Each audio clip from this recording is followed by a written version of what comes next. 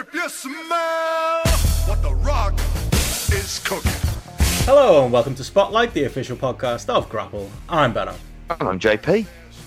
And I'm Steph. And still no Joe. Oh, Steph jumping in. There you go. You two are home now, Steph. Sorry, I was going to give you the big introduction there. Sports Keeders, you know, of YouTube fame, Stephanie Chase, of the Grapple Roundtable. Yeah. But she's just one of us now.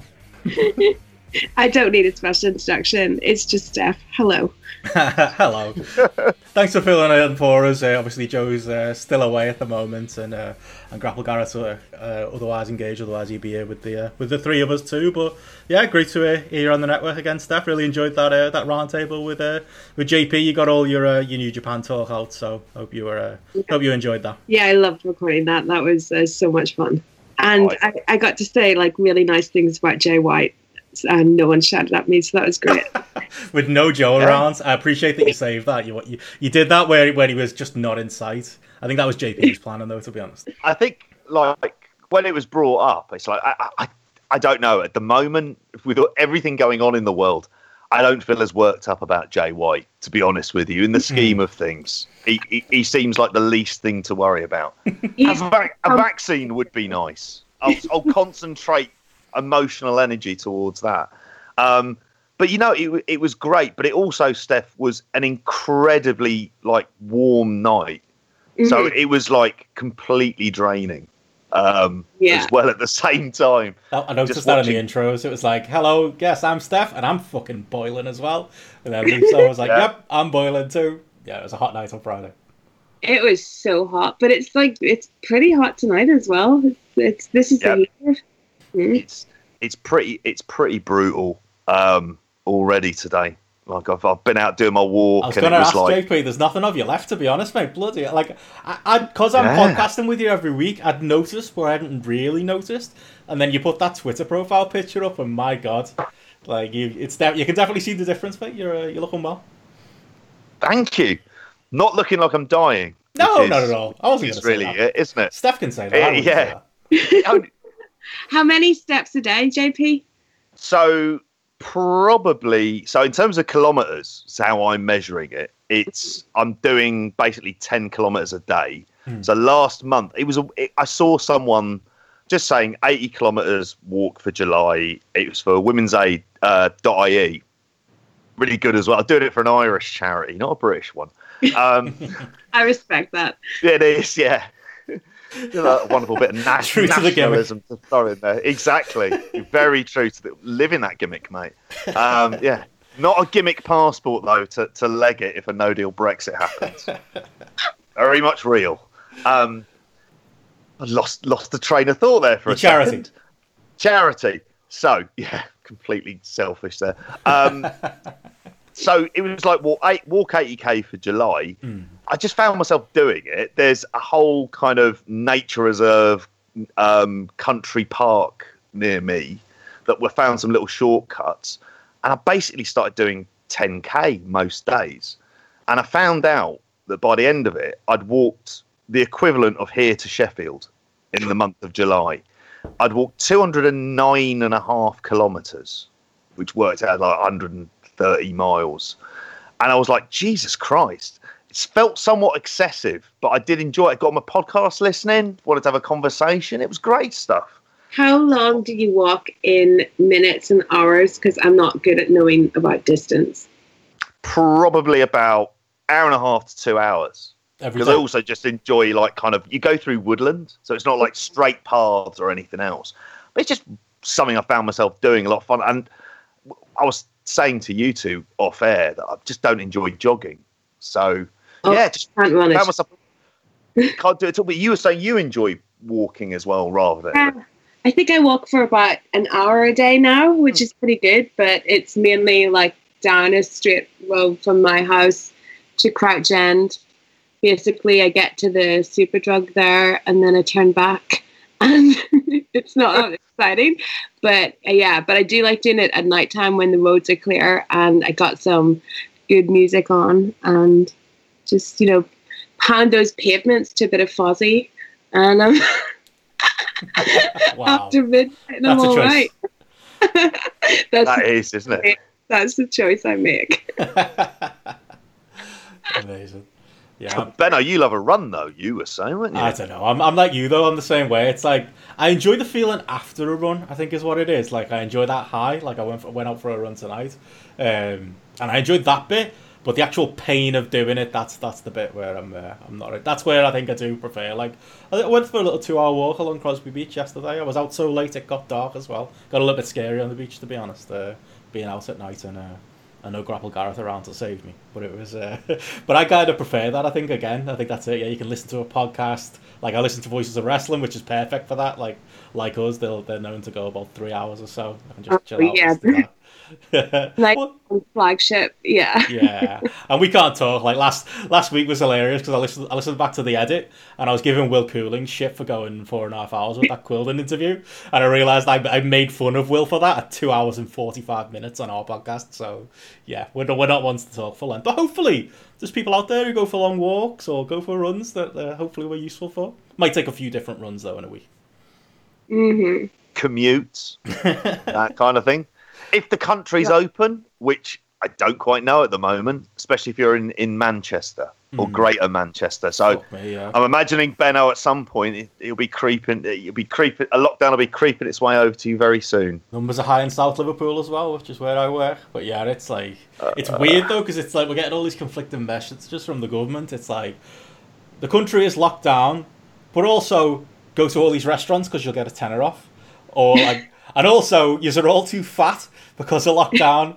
But also the £10 voucher actually works at McDonald's and KFC and that as well. Like all my runs are going out the window, JP. I went to Subway for lunch today. I got it was 50% off. I got a foot long meal. I only wanted the 6-inch, and the man upsold me to a foot long because he was like, "Well, if you sit in and risk COVID-19," well, he didn't say that bit, but basically that's the idea. You'll get 50% off anyway, so it's basically no money. So I ended up getting myself a foot long Subway and a pack of Doritos and the peach iced tea from the cup machine. Yeah, it was a very Tory lunch, JP. I put on Twitter today that like, yeah, the Tories are bad, but I got 50% off my Subway, so you know that Will Cooling maybe knows what he's on about. No, I'm not giving them that. It's a distraction tactic, and that's exactly what it is. But maybe it worked for me for about 5 minutes today. So is it just 50% off at like selected restaurants? Yeah, there's like a government website where you can put a postcode in, and it's a lot of chains and stuff, but it's Monday to Wednesday. Like all month. I feel like I'm selling it for the government now. Like, what have we become with that joke? It's good. Look, it's cheap food. It'll help somebody out there listening. Like, if I can get a cheap McDonald's, then you know, maybe I'll lay off the Tories for the 10 minutes while I'm eating it. I assume you guys haven't been out anywhere. Then you're not encouraged to do it to eat out to help out. I think that's the Tory slogan.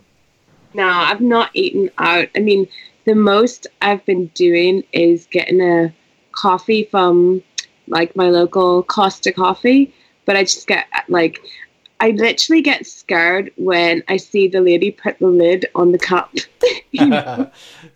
That's literally when my fear creeps in, and then I'm like, should I drink this with the lid or without the lid? And then sometimes I have like a Dettol wipe where I wipe the cup, and it's all just a whole performance before I can actually sit down and drink this coffee that I've paid £3.50 for. Well, it would be £1.75 now. Just saying, you know. Okay. Costs are included in this. Yeah, I got a coffee from them. If you've got a Costa card, they'll put £3 on your card to welcome you back. Oh. Now it's chill Costa. Yeah, we've not been paid for any of this advertising, JP. I don't know where we're going. Have you been anywhere? It's shocking. Nice? You've been out. You've been in your local pub. At least if you're gonna do it, people, I reckon go out and like your local businesses who signed up for the scheme. Help those people out. They need your help. I haven't, I must confess, at the moment, because the area that's best for me, which would be like Cowley Road, the problem is it gets very busy on an evening, and I just don't feel comfortable with that at all at the moment. But I mean, I said I was at a pub the other day, but no, I've not bothered with it. I'll be honest with you, mate, and I know this is kind of segueing away from it. There's just too much brilliant sport on for me to watch over the weekend. Did any of your walks or your runs take you near, I was going to say Highbury then, the Emirates this weekend? The Emirates, no, that would have been, well, I would have been able to walk there and back, funnily enough, for the distance I had done, some kind of penance. No, No, I watched it here with my sons, one of whom much more interested than the other one. He was terrified and nervous. I'd explained to him that I've been through this process many, many times. Before the game, good sign, I bought a subscription to watch LOI, which stands for League of Ireland. So I get to watch every single League of Ireland match on an 18 sort of round system to the end of the year, and I've been loving that. So I watched Waterford beat Shelburne away, but I thought this is a good sign, but I don't want to get too cocky. Ireland were doing well against England in the cricket, which is a relative thing. They passed 200, and I haven't brought up any of the great cricket that's been on this summer, Benno. You've been spared on that front. But so I thought, okay, this is definitely a commendable performance. Good with the ball as well, Steph. You'd be pleased to know. Whilst at the same time, then it came onto the game itself. They scored. I was like, oh, for fuck's sake, it's been there. Feels like Baku all over again. And then Aubameyang just turned it round. And I just looked at him and I thought, oh, you're an absolute god. And pay him whatever he wants to stay. But he really, he cheered up my son, who I took to the game we beat Hull at 3-2. So he went to when Arteta had lifted the trophy. But he was buzzing, and I think just giving his mates who support other clubs shit for once, which is something he's not been able to do for the entire year. So you take these small mercies where you can. I was quite happy to see Arteta raise a trophy, to be honest, JP. Yeah. Everton legend by my standards. They're not very high standards, but, he had a good few years with us. Big fan of Arteta. Now, I was happy for you mainly when I saw the result. I didn't see any of the game. And honestly, how bad's that? I'd forgotten the FA Cup was on at the weekend. It was only, the next morning where I was like, oh, shit, yeah, that was last night. Sorry, mate. So really? I didn't get to partake in it with you. There you go. Steph didn't even know. What I did, though, JP, actually, somebody sent me a screenshot this week of a League of Ireland game, Dundalk versus St. Patrick's. Are they teams in League of Ireland? Apparently St. Patrick's have got a player called R. Benson. Someone thought that was hilarious and tagged on it this week. Robbie Benson. Oh, is it Robbie? He's a bit of a League of Ireland legend. He was at Dundalk last year. He scored the equaliser. All right. Good game. I watched it. It was live on RTE as well. Yeah. I wonder if he's a relative, maybe? I don't know. It's possible. He might be a cousin. There you go. Exactly. I'm one of you guys, honest. It's great. Get on that League of Ireland bandwagon. I've said it before. Republic of Ireland they're gonna do something. I'm just gonna invest in these next 10 years as the golden time of Irish football, and hopefully Waterford hurling, which neither of you are really that bothered about. I was gonna say thoughts, Steph. Here we are. Irish sport. I feel like obviously, I'm sure you've got to take. I wish I had some takes on Irish sport, but. You couldn't care, could you? Derry won tonight. Any interest? No? No interest in Derry whatsoever. Yeah, I mean, I really just did spend my whole child and teen years only watching wrestling, despite being in Ireland. So all Irish sports have passed me by. You've probably dodged a fair whack of heartache with it all as well. That's what I found in my experience. Spending your time watching wrestling leads to absolutely no heartache whatsoever. Yeah, none of your heroes turn out to be arseholes, or, it never goes wrong. But, yeah. And then I also, just to finish off, I also then rounded it off with watching 2 John Carpenter films this weekend as well. Escape from New York and Big Trouble in Little China, which neither of my sons had seen. They loved both of them. They're big on Kurt Russell as well. So I think I'm doing some of the parenting shit right. Nice. Do you do anything fun, Steph, other than obviously watching all of the sports that JP was watching? Do you watch any John Carpenter films? No, I didn't watch any John Carpenter films. I'm trying to think of anything fun I did. No, I watched Rain Man the other night. Okay. I thought it was adequate. I thought it was absolutely adequate. Watched that while having brutal. What? That's brutal. Just laying into Hoffman and Cruz there, aren't you? I thought Cruz was pretty good though, but it might just be because he probably is an asshole. So it didn't take much acting. Yeah, but I watched that on Saturday night, and I ordered a rather huge Chinese that I didn't get any kind of discount off, and that was that. Monday through Wednesday, remember? Yeah, oh true. And then I just caught up on the wrestling. So yeah, another exciting week in my life. It's a full-time job in itself. It's only fair. I went. It truly is a full-time job, indeed. I promised JP I was going to mention this on the podcast, so I will. I went to my mate's for a barbecue at the weekend. I think I've mentioned this once on the podcast before, but like my mate is her mum is Eunice of Gladiator fame. Who's a Scouse legend in herself. She does like stunts with like. I think she did a lot of Angelina Jolie's stunt work, and she started like her own production company and stuff like that. So, but she wasn't around. But it's the first time I've been round to the house. One of my best mates, Alan, is her son-in-law as well. And I'll be honest, JP, I spent the entire time that I was in the house just looking round to see if there was any Wolfman memorabilia or any pictures of her with like Warrior or Jet or anything like that. Didn't spot anything, mate. But it was a very nice house. Nice to be there in the house that Gladiators built. I'm glad she's doing well for herself. Seems like a proper socialist as well on the feed, isn't she? She's very much kind of like proper red. Good work. Proper hero. Falling on her feet, which is ironic for being in the stunt world, really, isn't it? I always tell my mates, like when I was a kid, I'd draw like pictures of like. Speaking of growing up watching wrestling, I draw lots of pictures of wrestlers, but I also used to draw lots of pictures of gladiators. So I draw pictures of the gladiators and I draw pictures of Eunice as well. I'll have to find one somewhere and get her to sign it or something. Take it round one day. As long as it doesn't look creepy, mate, because there's elements of that story where you do wonder. I was a very innocent, 8 or 9-year-old would I have been during Gladiators? It was just Gladiators was the original wrestling. Let's all be honest. The Wolfman was the original. Like heel, like he was a proper heel. Shadow, he was a great heel on the what was the one they did where he had like the big like pole type weapon? I can't remember what it was that he was on. Do you remember that? It's like a big Q-tip where they knock each other off. That's the big Q-tip. That's the best way of explaining it. Yeah, and he was like the bad guy in that. Warrior was the face. Jet was a great face. I got great memories of Gladiators. Did you ever have Gladiators? We had gladiators come to our school to tell us about PE. Oh, no way. Who was it? Yeah, it was, I forget his name, but he was like a blonde man who... It's got to be Warrior. Oh. It might be. I'm going to look up what Warrior looked like, but this was a thing that happened in Northern Ireland where gladiators would come to your school and tell you about fitness, and they do like fitness drills with you.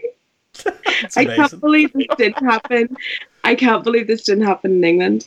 I take it this was before Nick Aldis's time, so you didn't have him around. Yeah. Oh, this is like proper 90s. The referee, was he there? Was it John? What was his name? Contenders ready. I feel like this gladiator looked like Glacier. Yeah. Could have been, I'm sure there was like a rhino or like a Saracen. Maybe one of those names. Next time I'm in Belfast, I will dig up photos of me as a kid being made to pose with a gladiator who's talking about PE. We'll put it in the show image. Show image. I just know there's one that's just of my brother when he's about 6 with one of these gladiators, and whoever it is, he does kind of look like Glacier. And I don't know why this happened in Northern Ireland. And if anyone's listening from Northern Ireland had a gladiator visit their school, please let me know. I could imagine Glacier as a gladiator as well, like even in like the full outfit and doing like the full pose. Like I feel like that was a mistake. Him and the British Bulldog was the big one, JP, back in the day in all the newspapers. Yeah, that he was gonna join the set of the team on Gladiators. Like during I think it was the period between WCW and WWF where it was like front page tabloid news. Never happened. That would have been a major down for British Bulldog. Probably. It feels like a very early 90s thing to just have an image of just what I assume would be the front page of the Daily Star with an image of Wolf looking angry and Jet. Yeah. Who, I went to an all-boys Catholic school. So, if Jet from Gladiators had turned up, it just would have been scenes. That's all I'll say about that. But, yeah, it was compelling stuff. I mean, there's so many kind of odd, because you talk about the Gladiators, obviously being a teenage boy, just like completely in love with Jet, as many were. I think we're gonna have to do a word count on the amount of times you've mentioned the word Jet. Exactly. Yeah, you can tell, can't you? I mean, that's just initially like my first thought is like Jet and Wolf and Shadow. I think it was Cobra that visited my school.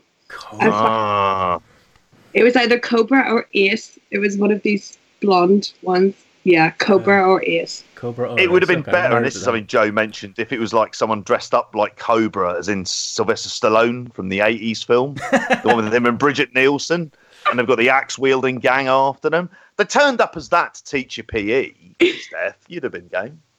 I would have done better at PE. I would be out running now if that had happened. That big gun, the cool car.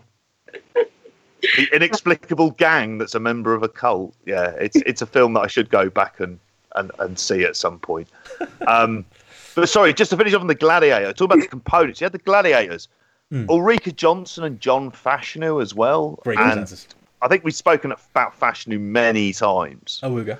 I mean, the last thing I saw him on was when he did that thing with Pat Butcher and Bobby George, and they went off and got stoned in America. Because basically they have arthritis. So they were trying that. And that was great. He was an arsehole. Again, you'd have to go through the archives. Joe goes into quite in-depth detail on this. But, yeah, I don't know. Yeah, just weird components. Saturday night, the ref. Great stuff. I mean, in a non-social distancing world, like, that's the kind of stuff we need back on. Have you watched the Rock's Titan Games thing? Is that like Gladiators? Yeah, kind of it, because that was going head to head with Raw for a while, wasn't it, in America, and doing really well in the ratings. Yeah, it kind of is like they're getting like the man off the street type thing and trying to like put them through trials and stuff. Dasha Gonzalez is on it. Oh, really? Yeah, I didn't realize that. Yeah, she's one of the contestants. I saw a clip about that, and it's a great segue, that one, isn't it? So, the Rock's business decisions. I mean, like, it's a very obvious thing for him to like kind of do. Well, he's not alone in making these, is he, Richard? Well, I was going to say, like, going from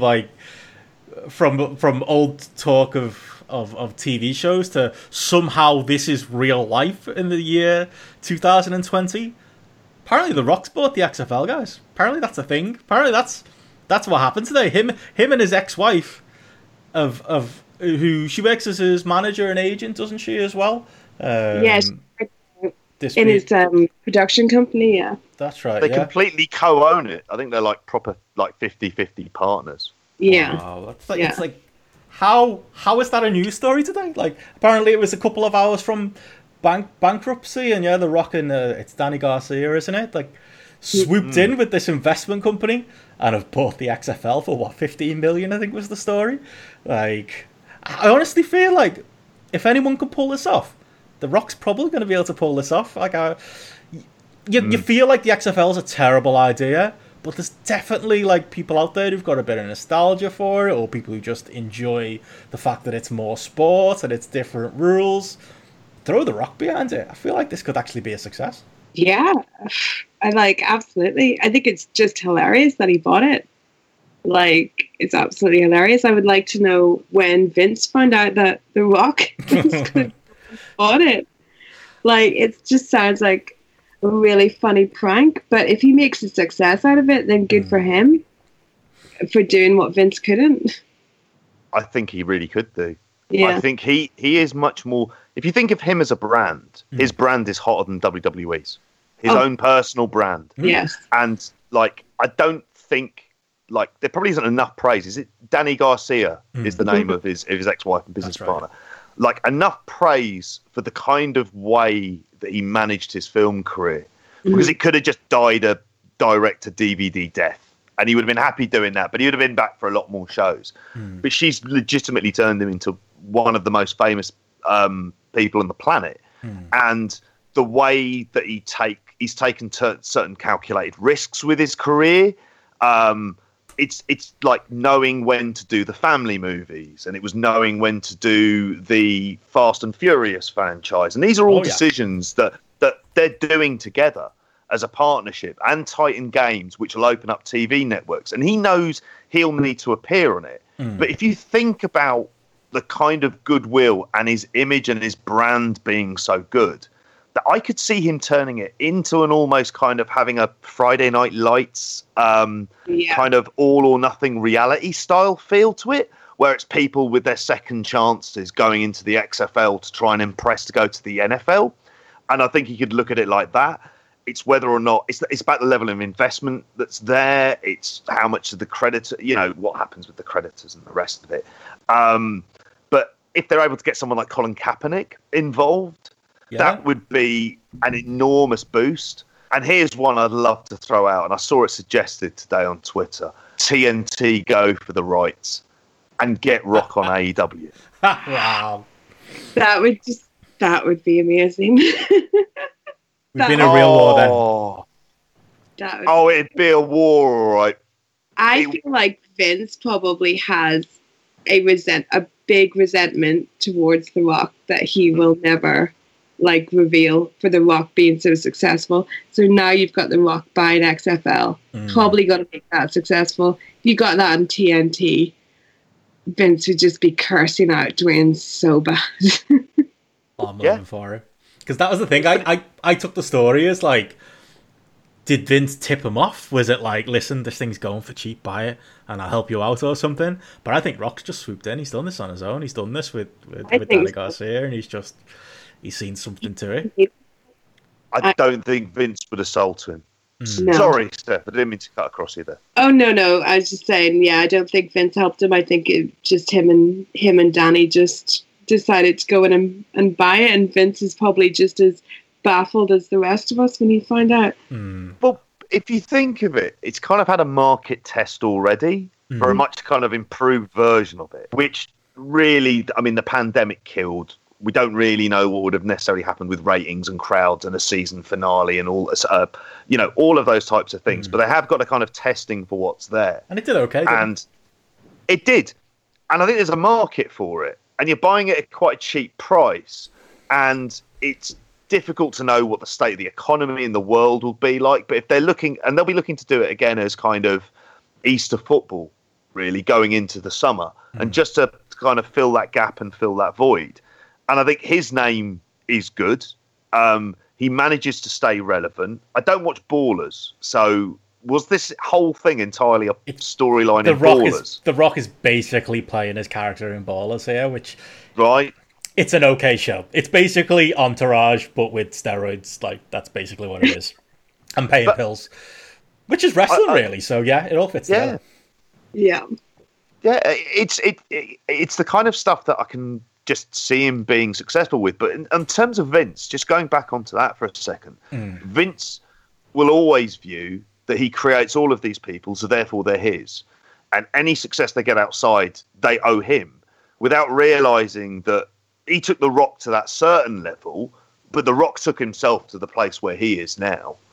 That's done entirely outside of the WWE machine. Because like I say, you watch The Scorpion King, I still remember the kind of buzz when it came out and all the rest of it. And that incredibly ropey CGI in the end. And the fact he's only in it for 5 minutes, really.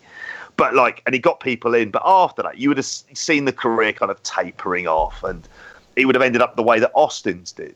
But he was clever and reinvented himself when he did that, the film that was the sequel to Get Shorty. I can't think of what it is. And, he playing sort of different interpretations, doing even Southland Tales, which is rubbish. I feel like I should be on that, that Rocky Horror, Rocky Maivia picture show on Post. But all of that stuff, that's him. Vince will never get it. I doubt Vince would ever want to sell it to him. And he'd run it better than Vince. And there'll be a lot of sort of stumbles along the way. But I think he opens a lot more doors than Vince does. I think people would recognise that this is a hot brand with someone who is universally popular. Genuine global superstar appeal. And it's very hard. You could see him working and he's got it for a cheap price. All the things that would piss Vince off. So the best of luck to him. I wouldn't have normally given a shit, but if this is one sticking it to Vince, I'll happily jump on board the XFL train. And the thing is, like, when they relaunched, as much as they tried to make it better, it still had Vince in there. So I was still just being like, this will never be cool. Like, at least Wayne has a chance to make it cool and appeal to younger people.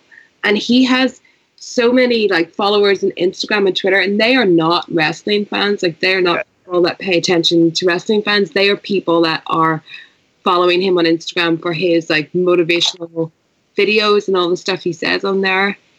Like, he's the right person to actually make a go at something like this.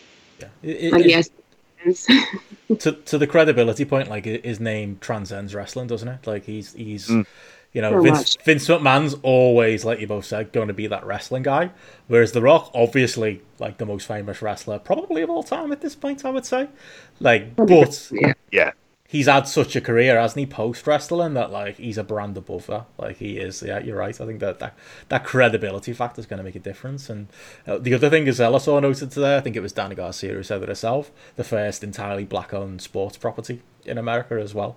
Or sports league, in America as well. So I think that because it's funny to see how that changed as well, JP, at the start. Like, didn't Vince do that speech where he said something about there'll be no kneeling to the anthem? That video and that was like 2 years ago when he did that video when people were asking. Neil Docking rang in. Were you on that call, Steph?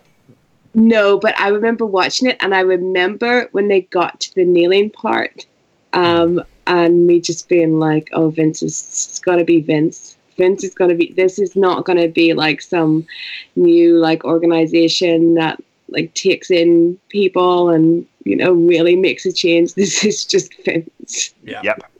Yeah, it's just Vince. Vince, man. Well, speaking of just Vince, that ties quite nicely into our next story. It was WWE quarter earnings call time, JP, and it's this poor company they've gone through a horrific few months. There's been a global pandemic, and the poor guys they had to cut some costs and furlough some staff and outright sack some wrestlers, and they had to pull things back, strip things back.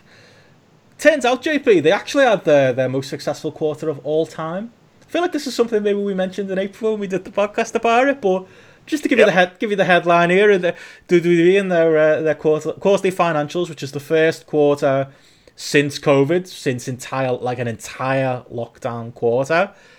Turns out their operating income increased to 55.7 million, as opposed to 7.1 million this time last year. And in their actual, like, what they put forward, they actually wrote on their own website in their release that it was thanks to running shows at the Performance Centre, which is clearly cheaper, and to a lesser extent, a decrease in management payments. But all in all, what we know it is that it turns out running shows from the Performance Centre is a hell of a lot cheaper than going on the road. This is not a company who was struggling financially through COVID. In fact, they've actually done better. I think not having house shows is another big element of it as well, because they're pretty much money losers these days.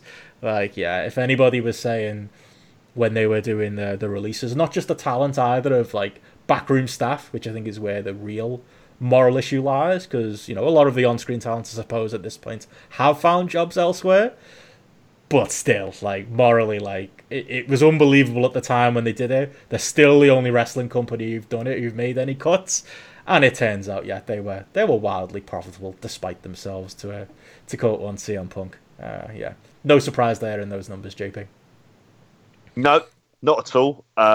It was exactly what we kind of said at the time. It was done to please shareholders and to kind of justify the dividends. That's what it was. It was about getting those dividends. That's all they're interested in. They've zero interest in anything else. Just looking through in terms of, like, a lot of the savings they've done through the Performance Centre, you'd imagine from that everything is kind of rosy in the Garden of Titan, wouldn't you? But maybe it's just me. And I know apocalyptic predictions and WWE/WWF are kind of like a laboured business. There's a bit of a feeling of WCW here at its peak in terms of they're raising money, but, like, even much more worrying, the creative problems, which were, apart apart from a terrible article in Variety which said that they're kind of booming for that, those TV ratings with the preparation of live sport also coming back en masse on a Monday, like there is going to come a point where when they're not getting that Fox money and that USA money, if those stations start to struggle, like there'll come a point where it'll be like we've massively overpaid for it. So this quarter looks good. I imagine like the next couple will look good. Like you say, it's like when we see this happen at football clubs and they talk about players being let go and having to take a wage cut. It's the people, all those people who work behind the scenes. They're the ones who bear the brunt of this. But there is no morality there whatsoever. I remember that there was that quote of Shane McMahon to Gary Michael Capetta about you never tell the workers how much they're earning. When he was like, "What's the big thing you've learned from Vince?" Oh, right. It's like to Gary Michael Capetta. To Gary Michael Capetta, he wrote in his book, it's just basically their technique. And I remember it because Mike Sempervive said it on Wrestling Observer Live. He made a direct quote about it, which I obviously butchered. But it's this idea that at their core, it's about screwing over their workers and that workforce. And they're able to do it. They're running it. Now, there's several things. There's going to come a point very soon where the state of Florida may end up having a lockdown. So even though cases may seem like they're plateauing, hospitalization rates are going up. They're talking about schools opening up at the end of the month, and it's just not able to happen in any way, shape, or form. And the US could be heading towards a lockdown. That also then, what is going to happen then at that point if they're not able to produce original content? And they'll try, but there'll come a point where DeSantis will be under real public pressure to be able to do something about this. And these are the kind of, like, so you've got the creative is awful. They've earned this money. They've pleased these shareholders. But everything else about them and their fan base is collapsing. I don't see them getting to 2 million viewers for Raw. A horrifically bloated show from a couple of generations gone by. That's how passé it is at this stage. And it's going to end up looking like one of those shows like when they first cancelled The Muppet Show. And they just sort of looked at it and thought this shouldn't be there for the time. Now, they were wrong massively, but that's the kind of thing that can happen. These long-running TV institutions can get cancelled. Fox are going to be looking at money, and they're obviously going to be hemorrhaging money all over the world. They're going to look to get out of that deal. And I know I'm boring, I bang on about it most weeks, but that is going to happen, and it hits 1 million. Yeah. And this game they're playing with the shareholders and the dividend, that won't mask like the real systemic problems that are in there in that company. Yeah, I think in this investors call though, that this was the first time that Vince really faced like ratings questions. Yes, they're getting wise. The investors, aren't they? Like there was a lot of ratings questions. They absolutely are, and I think that's something like he absolutely has to be held accountable for, because he can't sustain this with the way the ratings are going. And I think earlier in the year when they got rid of like George Barrios and Michelle Wilson, I think that alerted some of the investors to maybe that there's some problems going on that they have to look into. And now with the ratings stuff, it's like at some point someone's going to have to say to him that like the buck does stop with him, because he always has so many excuses as to like why ratings are falling. You know, there's pandemic, people are injured, Roman's not here. Like he'll make up an excuse anytime, but at the end of the day, it's like we know ourselves as people that watch it that it's the creative. And I think with AEW just existing, that just does shine a bigger spotlight on it, because even if you're not a fan of AEW, you can see that they're doing something different. They're doing well in the ratings against NXT. And it's just going to get to the point very soon, I think, where like serious questions will be asked of his leadership that he's not had to really address before.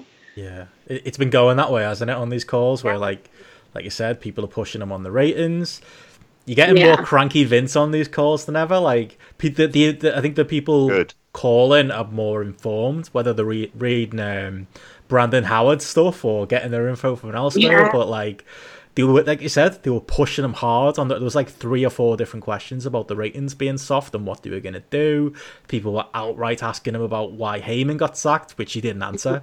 Asking him why Triple H isn't more involved, which he kind of gave a half answer about. Well, he's always involved. He's always around. And you could tell that like we were getting proper cranky Vince on this phone call. It's actually quite interesting to hear, and I feel like the facade is pulling away a bit. Yeah, something like the Paul Heyman thing, like him, he really wasn't there that long, and those kind of like behind the scenes changes. Like if you were an investor that's not totally clued into wrestling, and you started even just looking at things on the surface, like, well, why did Paul Heyman go so fast? Why have we got now Bruce Pritchard in charge of 2 shows? Why don't you just put Paul Levesque in charge of NXT's doing well? Like all this stuff, it's like it's soon these questions, like the next call of these ratings get any worse, which they will. He's going to have to really start answering more questions. And I think, are we getting close to the time where he may have to step back? I don't know. It feels like it's never going to happen, but it feels like someone's Trump, isn't it? Tell him. Yeah. It's Trump. Mates. You can't tell them that the emperor has no clothes. In the case of Trump's election campaign and that kind of really faltering, part of the problem is, and there's all these myriad of excuses they come up with, he's a terrible candidate. And in this case, Vince is outright terrible at his job and has been for quite some time. And if it was any kind of a proper corporation, and we're kind of seeing this even, I've been watching a documentary on the Murdochs about this, which just sort of made me angry about this stuff as well. But this kind of dynastic thinking about how a company should be run rather than what actually kind of benefits the company itself. Those are the things that are really incredibly problematic for them.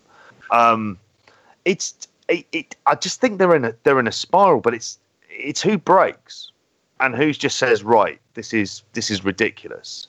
Someone goes, Kevin Dunn should not be there because what his vision of the aesthetic is just woefully out of date. And yeah, he knows how to put on a laser show. Good for him. And he loves doing it once a year in a stadium.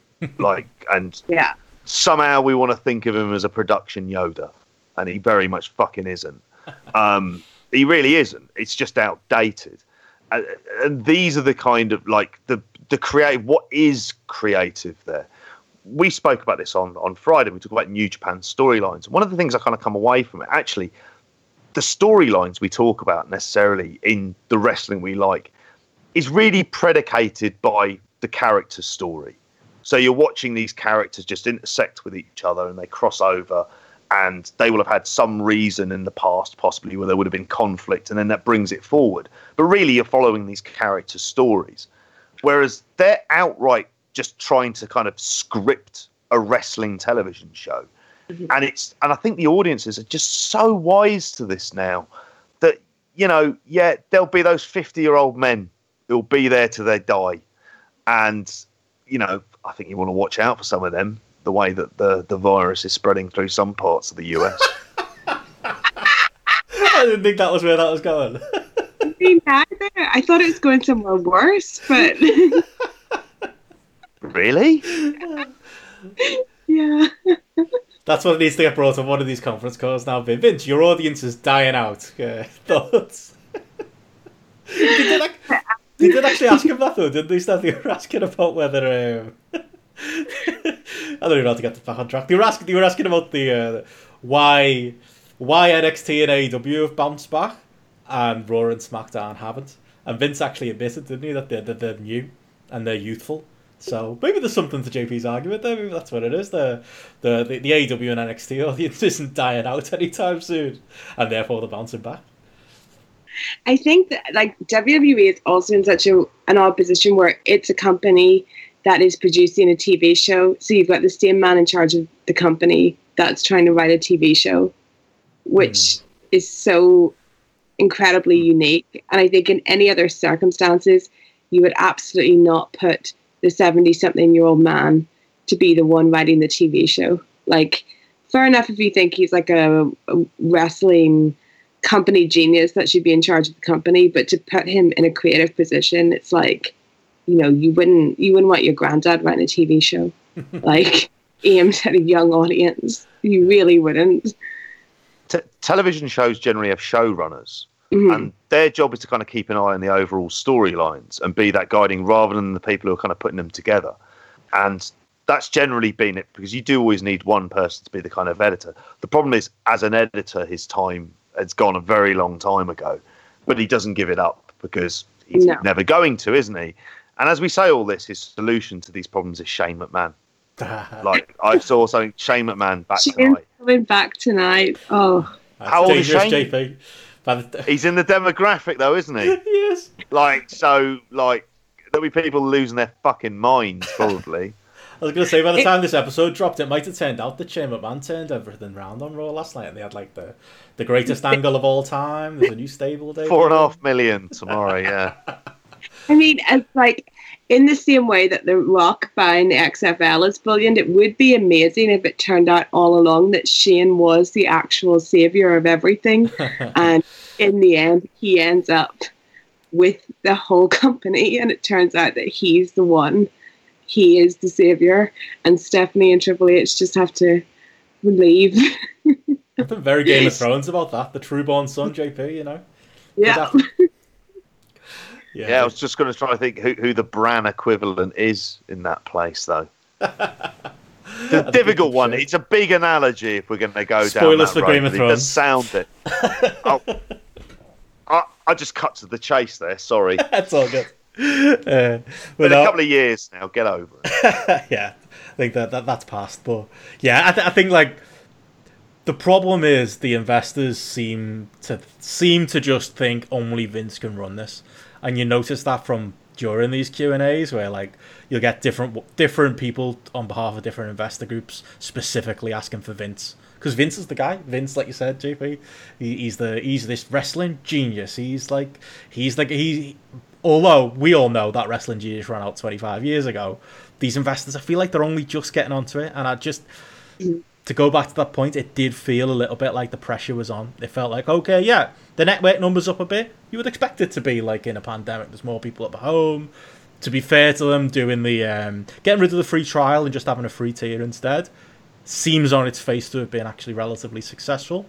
Although, you know, looking from a distance, you know, 1.5 million as a network number is not particularly, you know. You mentioned Semper Vivi before, JP, and I enjoyed this point where he said, like, yeah, there's 1.5 million network subscribers, 1.5 million people watch Raw, 1.5 million people between them watch AEW and NXT on Wednesdays, and 1.5 million used to be the number we used to deride TNA for getting on a Monday night or on a whatever night they were on that week.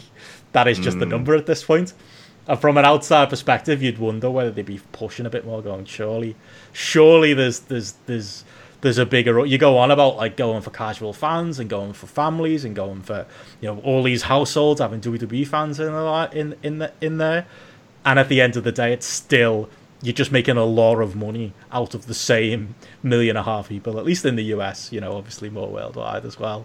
Like at some point, that penny's got to drop, I think. I think he must have been completely, like, with those amazing profits, he must have been so blindsided and angry by the fact that he then questioned really. And I got a question about Evolve as well. Like, I couldn't believe, like, somebody on an investor call asked Vince McMahon about Evolve Wrestling. They just described it was a small content purchase deal, I think is what they said. And also they described there were no M&A opportunities, which is an MMA, it's investor speak. Sorry, Dave Meltzer. Yeah. But, like, you're right, though, Steph, because I reckon Vince wasn't ready for it, because by the time they got to near the end where I think somebody asked him about doing live shows outside the Performance Centre, and he was just like, we're looking at all different opportunities. And that was his answer. It was like, that's it. That's all he got to say. He's done. Like, yeah, he doesn't want to face this kind of grilling from people. When, to be fair to them, I suppose they are making wild profits right now. Said it many times. He's lived in a bubble, and that bubble's getting pierced in the greatest time of kind of collective reflection done on a global scale, and people have kind of seen through a lot of people like him, the kind of bluffer populists and the rest of it. And you talk about that idea of that idea of him being the genius. And I'd recommend, and it was done quite some time ago, I remember Joe Lanza doing a rant on Flagship about that. and kind of going through it from the 80s. And it's just like, which always comes down to the idea of like Plucky Vince doing it. It's like, yeah, Plucky Vince, the son of a promoter. Yeah. You know, really had to claw his way in. It's like, it's just like, no, it's nepotism, which he has just carried on himself. And a lot of the decisions are more kind of ballsy and reckless to a degree, rather than any great kind of genius mind. And it's also having the kind of willingness to be the biggest bastard and do the things that the others wouldn't do. And in terms of running down all of these companies, that does not a genius make. A sociopath maybe, but not a genius. So these kind of mythologies around him, I just pray that someone plays that to the investors as well and go, seriously, the emperor has no clothes. And at that point, you just don't know with WWE. Because if it ever goes out of the McMahon's hands, it could very easily just escalate into... Jeff Jarrett would end up. I was going to say, you know who steps in if that happens. You know who's going to be the last man standing, JP. He won his lawsuit. He's going to be getting some cash for... He won his lawsuit. Well, he didn't win, did he? I think it got written off or whatever. It got... yeah. It got, the mistrial was declared, that was it, wasn't it? But, you know, Jeff Jarrett's always going to be standing at the end. Yeah, the mistrial of the century. He could end up running creative. Just in some mad world where they just need someone to get in. And he's like, I've run a wrestling company. Hitting $1.5 million a week, Jeff can do that. At this point, I'd give Jeff another shot, to be honest. If we're in shit or bust mode, then why not? Just go balls to the wall with it as well. And on a serious note, I think the thing that they ultimately miss is the characters and the people. That's the thing that they should be. If they're ever wanting to connect with any other audience, they've got these people who kind of... And Steph has spoken about this before, about the idea of their Instagram reach and their YouTube reach. And we've spoken about Sasha Banks and Bianca Belair. And these are people you don't necessarily need to write a soap opera storyline for them. If you allow them to kind of get over as characters, that's the thing that can connect in the social media universe, rather than kind of worrying about some intricate story about why it is. You can just have them disagree with each other. And, you know, we're going to talk later on. I've seen a bit of Stardom this week, and so Steph, and it's like, in some ways, that's all they're doing with their storylines. Well, Vince did say on the call, you know, that's what we need. We need new storylines. We need to be more creative with our backstage, with our out-of-ring content, and we need new stars. Easy, JP, easy when you put it like that. That's not going to be a problem. It's not like they haven't struggled for 20 years, you know. It's fine. Not like they don't just not give any new stars a chance, though. Yeah, that's it. Who's on top on Raw? Randy Orton and Big Show? Is that the thing? Yeah. Is that what's happening? Yeah. Oh. But like, you mentioned that list there, Benno, and he'll just think, or I could call Mark Calloway, and all problems are solved.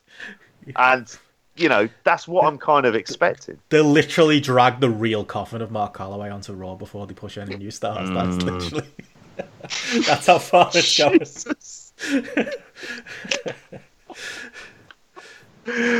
Brought the tone right down there. You know, it's possible. But anyway, it's fine anyway, because, you know, they're going to be doing SummerSlam on a boat. So we're all going to get distracted by that, and life's going to be good. Are we not excited for SummerSlam on a boat? No? Not by them. Not by them. We watched Money in the Bank, and like them doing it in their offices. No, I've zero.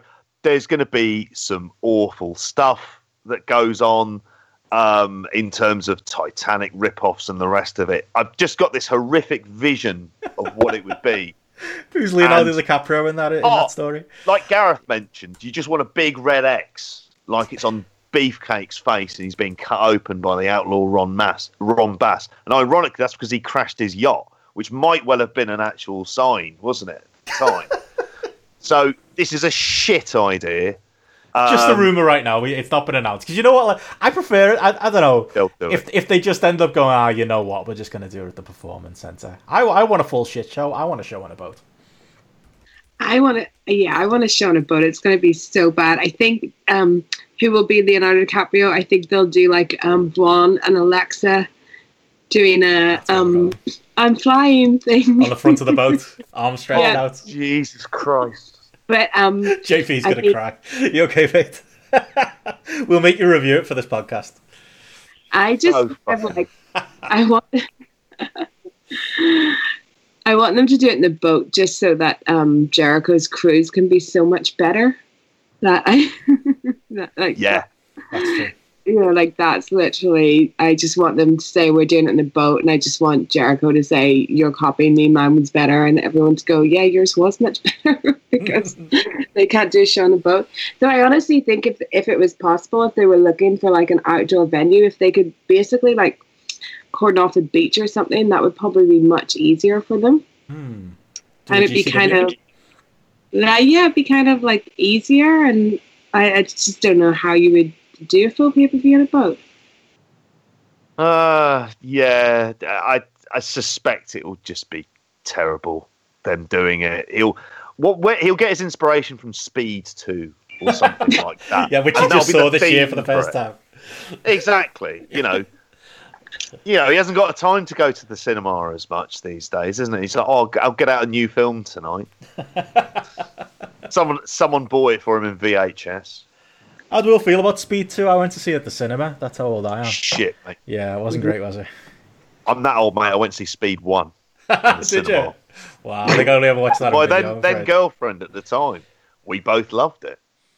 Yeah. I took her to see some terrible films, though, in the meantime as well. But not Speed 2, no. No Keanu. Was that the deal breaker? We weren't together then. Oh, sorry. So subject, sorry. No, not really. I've seen her probably about 10 years ago. She's doing very well, living in Winchmore Hill. Good on you, Catherine. She's not listening to this. Shouts out to Catherine. Yeah, exactly. Sorry, Steph. I don't even know if we're still talking about the boat. We are. So basically, WWE Speed 2 is what we want. There we go. It's got to be better than that fucking Edge film. What's that film on Netflix you were trying to get us to watch, JP? Money Plane. Money Plane. Jesus Christ. I think that requires some building up to, because from the clips I have seen, particularly one on a loop with Kelsey Grammer. What's his name? Kelsey Grammer. Just saying Money Plane over and over again. Money Plane. Yeah. I do need to say, but then it's I don't suspect it'll be like so bad it's good, will it? I just suspect it's probably going to be deeply shit. But at the same time, WWE will probably use it in a skit for a while as well, won't they? Yeah. Like, matter of time, really. I've not seen Edge act. How's Edge's acting career? Didn't look great from the trailer, got to be honest. No. I don't suspect it would be good from watching his Raw appearances. To be honest, I'm more concerned about Kelsey Grammer's career. Of how he's got to this level. Somebody had said it might have been because he was, and a lot of people in entertainment was because of Bernie Madoff and the like pyramid scheme he was running, and about loads of people within entertainment had tons invested within him, but it was all a Ponzi scheme. Oh, okay. Yeah. So, sorry. The last time I saw Kelsey Grammer, he was on like Real Housewives or something because his wife was on that. So didn't seem like he was doing too good at that point either. I mean, I don't think it's like it's not like the road levels of kind of poverty he's going through. It's more like an upkeep of an existing lifestyle. Like when you're at that point and you're having to push around a trolley quietly to leg it from some cannibals, then you know you're in this shit. How's Niles doing? How's the guy who played Niles? Maybe he's has a more happy, successful career. Maybe that's David Hyde Pierce. Is that right? Yeah, that's it. David Hyde Pierce. Has he been in anything recently? I haven't seen him in anything recently, but he was definitely my favourite in Frasier. I was really pulling for his storyline with Daphne. A lot of emotional investment there. Oh yeah. I mean, I always think with him, there's a good possibility that he can end up just retiring. I'm looking on here, apparently, and this is according to CelebrityNetWorth.com, which sounds incredibly reliable. He's worth 40 million. I don't know why he should be doing anything at that stage. Like, if he just said, right, that's me done, I'm just off travelling, then, yeah, good luck to him. He might just work out of boredom. I think I'm saying more about me as a person and just the unwillingness to give up work as soon as possible. As soon as we get that Patreon going, JP, we're all been in our jobs. Yeah. We'll be millionaires. That's it. Anyway, On to more serious matters. Does anyone have anything else about WWE they wants to mention? Boats, bunny planes, Fraser actors. I wonder how the dog's doing. Hopefully the dog's alright.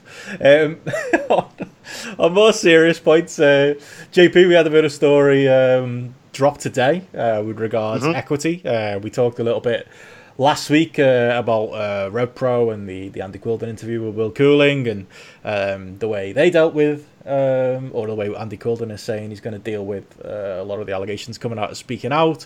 Equity have made the announcement today. I believe is it 5 recommendations that they think wrestling companies should sign up to. Definitely made some interesting reading.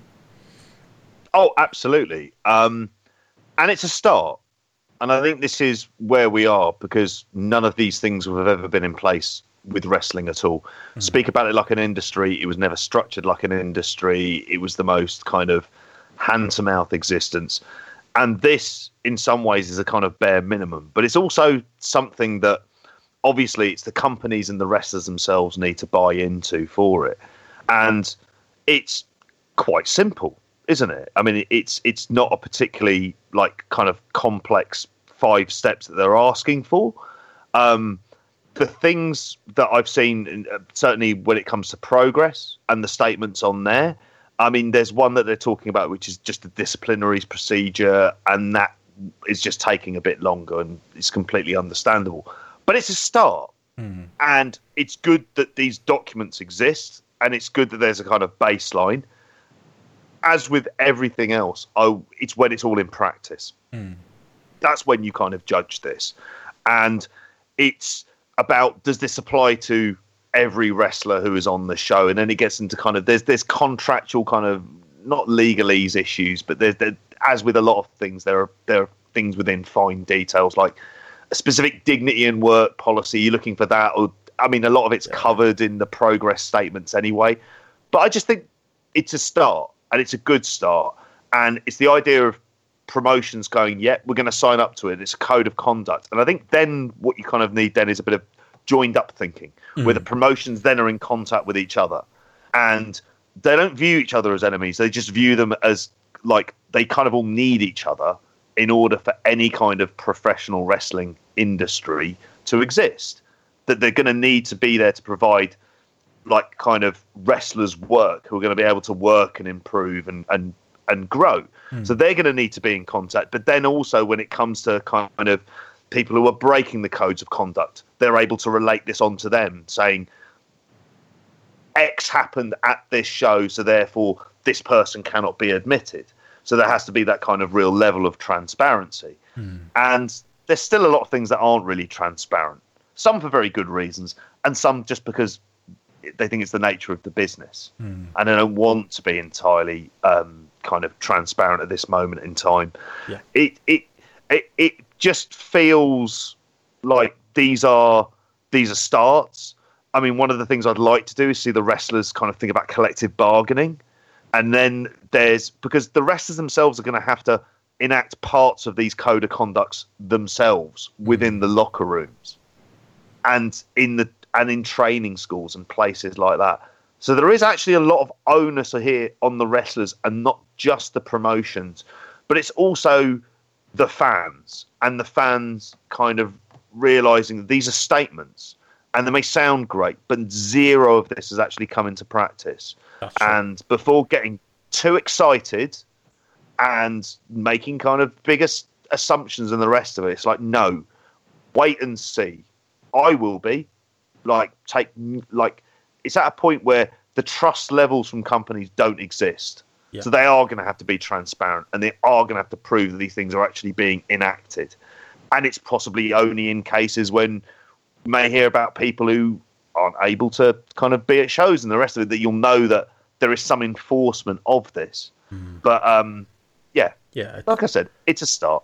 It's to be seen, isn't it? Because the pledge that Equity have put out, it's basic stuff. They're asking for promotions to have a dignity at work policy, transport and accommodation taken care of, separate dressing rooms, a paramedic at every show, and that wrestling schools have safeguarding policies.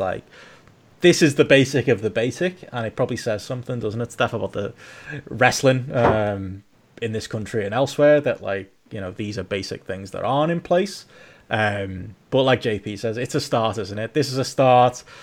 Progress putting out their statement and their different policies as to do with, wrestler conduct at shows, staff conduct at shows, what's going to be expected between like wrestler and fan interaction at shows.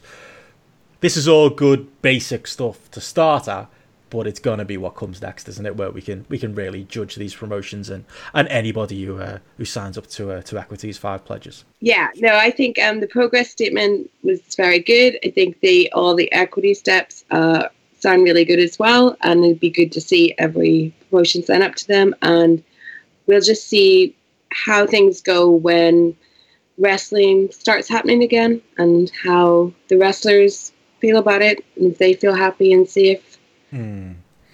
We'll see what it's like going forward, but yeah, it's a good start. Yeah, definitely. And that's it. I think, like you said before, JP, I'm not doing somersaults over this. Like, I felt like, when that progress statement came out, it was like, yeah, these are good, well-written policies, but I would like to see action. I would like to see what's going to happen with, some of the wrestlers. I know they said they're not going to comment on individual cases right now, but your Devlins of the world that are suspended from progress, your Scotty Davises. They did say, I think, that they were open to interviews, so maybe we'll see a bit more of that come out. I know Andy Quilden got maligned for his interview with Will, and we talked about that last week, but I did feel a little bit like, whether I agree or disagree with Andy Quilden, I at least knew where he was coming from. I knew where his stance was on certain wrestlers in his promotion. I would like him to, and that company to sign up to this, and I would like to see, written, laid out statements on their website that I hope and believe are coming later. But yeah, I want to see what comes next. Like I say, it's not easy to put these policies together, so I'm not saying this is the easy step. I'm just saying this is we want this, but we also want to see action, and I would like to progress out a lot of issues that came out over the speaking out movement and over the last few months, and I would like to hear a little from them particularly. I would like to hear a little bit more, and in general, I would just like to see actions on top of the really, really well put together and well-intentioned words that we're seeing at the moment. And it's also links with NXT UK. And it's that kind of stuff. Because then what happens there, because that's obviously directly implicated. There's a lot of people there who are directly implicated with so many of the allegations. So is there going to be a connection there? Because if so, that seems like that's going to be an enormous red flag. Definitely. So yeah, a wait and see kind of thing. I guess we'll see who signs up, what else gets added onto it. Because like we said, there's plenty more that can be done to safeguards. But yeah, a promising step. And as we said on the show a couple of times, we're not expecting Rome to be built in a day. Hopefully, as the weeks and months go on, we get a little bit more. So thought it was worth noting that news story there. Very quickly then, before we get into our reviews, and we're going to talk New Japan, AEW, and some other stuff that we've been watching. I did want to note as well the unfortunate passing of Rollerball Rocco. If Gareth was here, he'd be telling us all kinds. Gareth was a huge fan of Rollerball Rocco growing up. Not to age him at all, but he was. Gareth did say himself he was a big fan of Bart Rollerball Rocco. But yeah, there's been plenty of wrestlers coming out with tributes to him, and lots of talk, JP, of him being somebody that I suppose set the standard for that modern style, his matches with Dynamite Kid and the legacy that he's got in wrestling. Were you a fan? Was he somebody that you watched particularly closely? So I'd have been very young when I first would have seen him. Would have been like sort of 6, like kind of 6, 7 when watching it, like World of Sport with my granddad, and he stood out in the same way that Dave Finlay always stood out for me. And my dad liked him because he was Irish, but they stood out because they did stuff. They were exciting.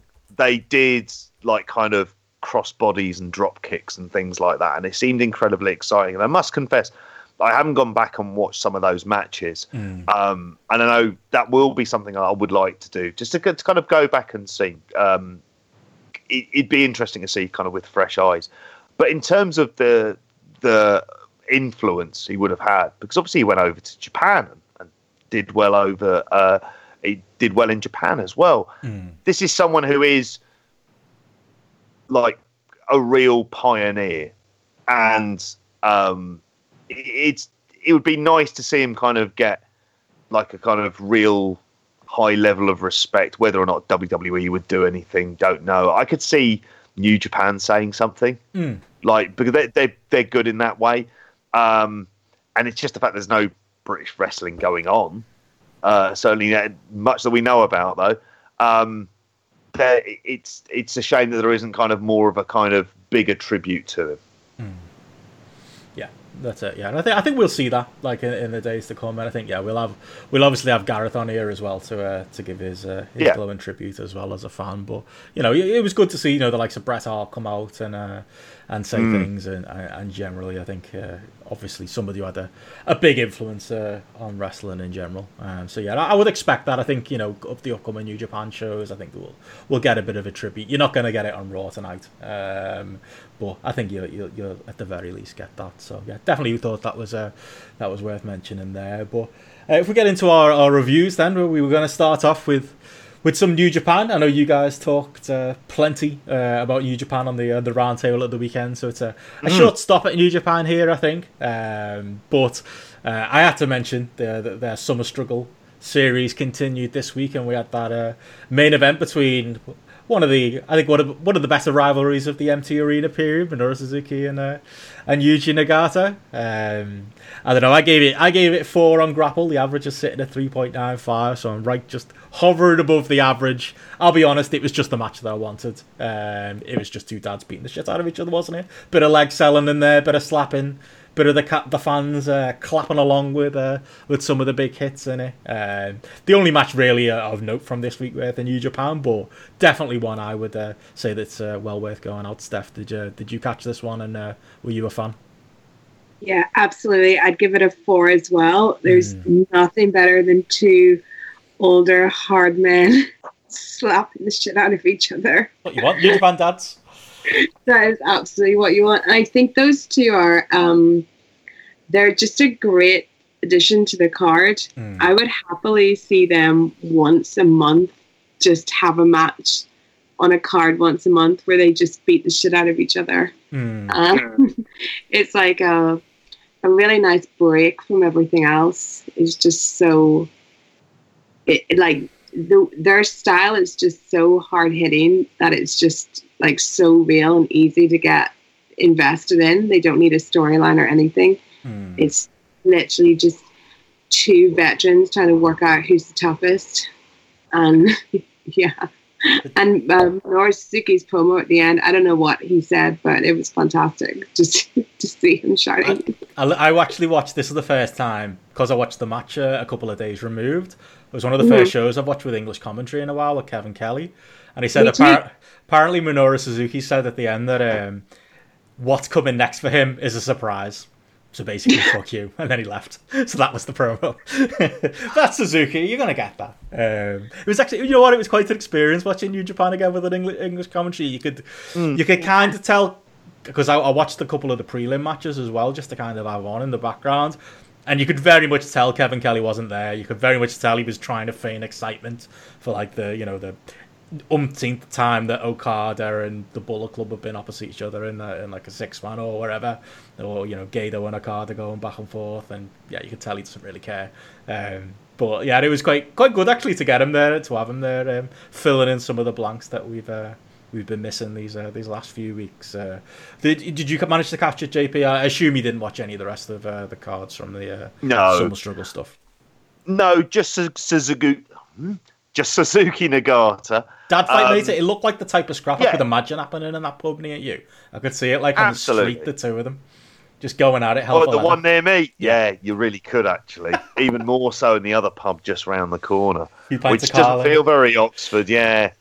It's not all fucking Spires and Brideshead Revisited here. There's a bit of darkness going on as well. I went 3.75 for it. It was good. It was entirely what I expected. The fact they're both over 50 and they're able to put a match like that together, and the things you kind of take from it. And in this period, like you guys have kind of said, it's something to kind of latch onto. It's comfort food at a time when you can't go out. Or we could go out to a restaurant and get 50% off, but that's only Monday or Wednesday, and this happened, on the weekend. So I don't know where I'm going with that weird analogy. Yeah, 3.75. It was all right. It was good. Title of this podcast going to have to be Monday to Wednesday now. We've done so much chilling of that policy. Get out, eat out. There you go. That's the one. Could be taken wrong with that. Anyway, it was a good match anyway, worth watching. There's not much else going on in New Japan this week, really, is there? We just kind of got the same multi-mans on this tour. What was that? Kuroki was off like 2 shows. Oh, he's injured, wasn't he? Yeah, that really, really just brought down the card there. Yeah, it's caused some problem. They're trying to put things back together. They've got the Never 6-man tournament they're going to be doing, which is just, who gives a shit about that? It's just a way of filling undercards again, isn't it? Is there you say there was a tournament going on in the US as well, Jake? Is that that's the New Japan Strong? See, that'll be for you. You'll enjoy that. Oh yeah, I'm all over that, and that looks. It's the most interesting of the tournaments for me. I mean, it seems like a tournament designed for Kenta to win. I mean, I haven't got the brackets to hand at the moment, but it looks like that. There's him. There's Carl Fredericks. I think Juice Robinson is in there as well, or is he injured? Yeah, I just got the card. So it's Carl Fredericks and Kenta meeting first. Jeff Cobb, Tangaloa, Dave Finlay, Chase Owens, Brody King, and Tama Tonga. That's pretty decent, proper. Feels more like a proper New Japan lineup than you might expect. Yeah, I think Kenta might win this. It seems designed for that. And if you were really going to push Carl Fredericks, though, I don't know. I feel like they're behind him. I don't know if they are to the degree because they had him lose the last match to Cobb. So I could see the big first win he has as a singles would be against Cobb. That would be something I could see them building to for this. I think with this, it would be about keeping Kenta in mind and just sort of keeping him out there for the time being. But of these, because it seems like it's fine because it just exists for a television program for a few weeks. And they just sort of seem to be trialing a lot of this content as well for New Japan USA. And it's like, well, why not? You've got them there. If you've got access to them, they'll be able to tape it relatively quickly before. And they're California as well. So I know they're obviously a bit stricter on the rules because they've got, a decent governor compared to so many of the other states that don't. It's whether or not they'll be able to go in, tape it, and then just kind of leave it alone. But I'll be interested to see what other kind of content they look at doing in the meantime. For sure. Well, moving on from New Japan to a topic I know you wanted to get into, Steph, on this show, some AEW. I feel like there's plenty to talk about with Dynamite, but it's been a news week with AEW, and I feel like the only place to start is after us raving about it last week, JP, and with Gareth. Eddie Kingston got his contract. I was so happy when I saw that. Have you ever seen, I know Twitter can be a dumpster fire at the best of times. Maybe it's just my timeline, but literally everybody to a man, from fans to people who work in the industry to wrestlers, just delighted for Eddie Kingston. Didn't hear one negative word about it. I think even the people who might have doubted him, once you saw that promo before the match with Cody and the promo after it as well, never mind the match itself, I think he made himself undeniable at that point. I was so happy for Eddie Kingston. I assume you were a fan of that segment, Steph, as well. A contract well earned, I would say. Oh, absolutely. That Dynamite, I actually stayed up to watch live, and I wasn't intending to, but I was actually in a really bad mood with wrestling due to having to talk about the Bray Wyatt swamp fight, which is something that I never want to talk about again. So when I ended up accidentally staying up for Dynamite, I was literally in the mood of I hate wrestling, and that was the first thing that came on, and I was so happy and excited, and to hear such an amazing promo, such realism after you've just talked about an actual dumpster fire that was a swamp fight, it made me just in that second love wrestling again. And then to look on the timeline of Twitter, when people are usually moaning all the time about wrestling, it was a universal praise. There there's not been anything since the pandemic started that has brought wrestling fans together in a positive way, like Eddie Kingston appearing in Dynamite. So I'm so happy he got his contract. There's going to be there's so many great possibilities of what you could do with him. Oh, totally. Like I joked about like teaming up with LAX and rerun the OG's LAX storyline from Impact, but with people actually watching this time, I'll take that. I'll take him doing, I think it was Bushby put on Twitter about like just a match with Moxley. I'll take that. Like I will take anything you can do with Eddie Kingston, and I think like that's the point as well. Like to what you're saying, Steph. That okay, the thing with Eddie Kingston is he's had a 20-year indie career, and maybe there aren't loads of great years left. But there's still loads of possibilities of what you can do with him. Like I say, as a manager, as a personality, like it's just it's not just that he's earned this and he deserves it. There are plenty of interesting things you can do on that TV. And like if you can't do something with Eddie Kingston, there's a problem, to be honest, because he is that versatile and he is that good a talker and actor and personality.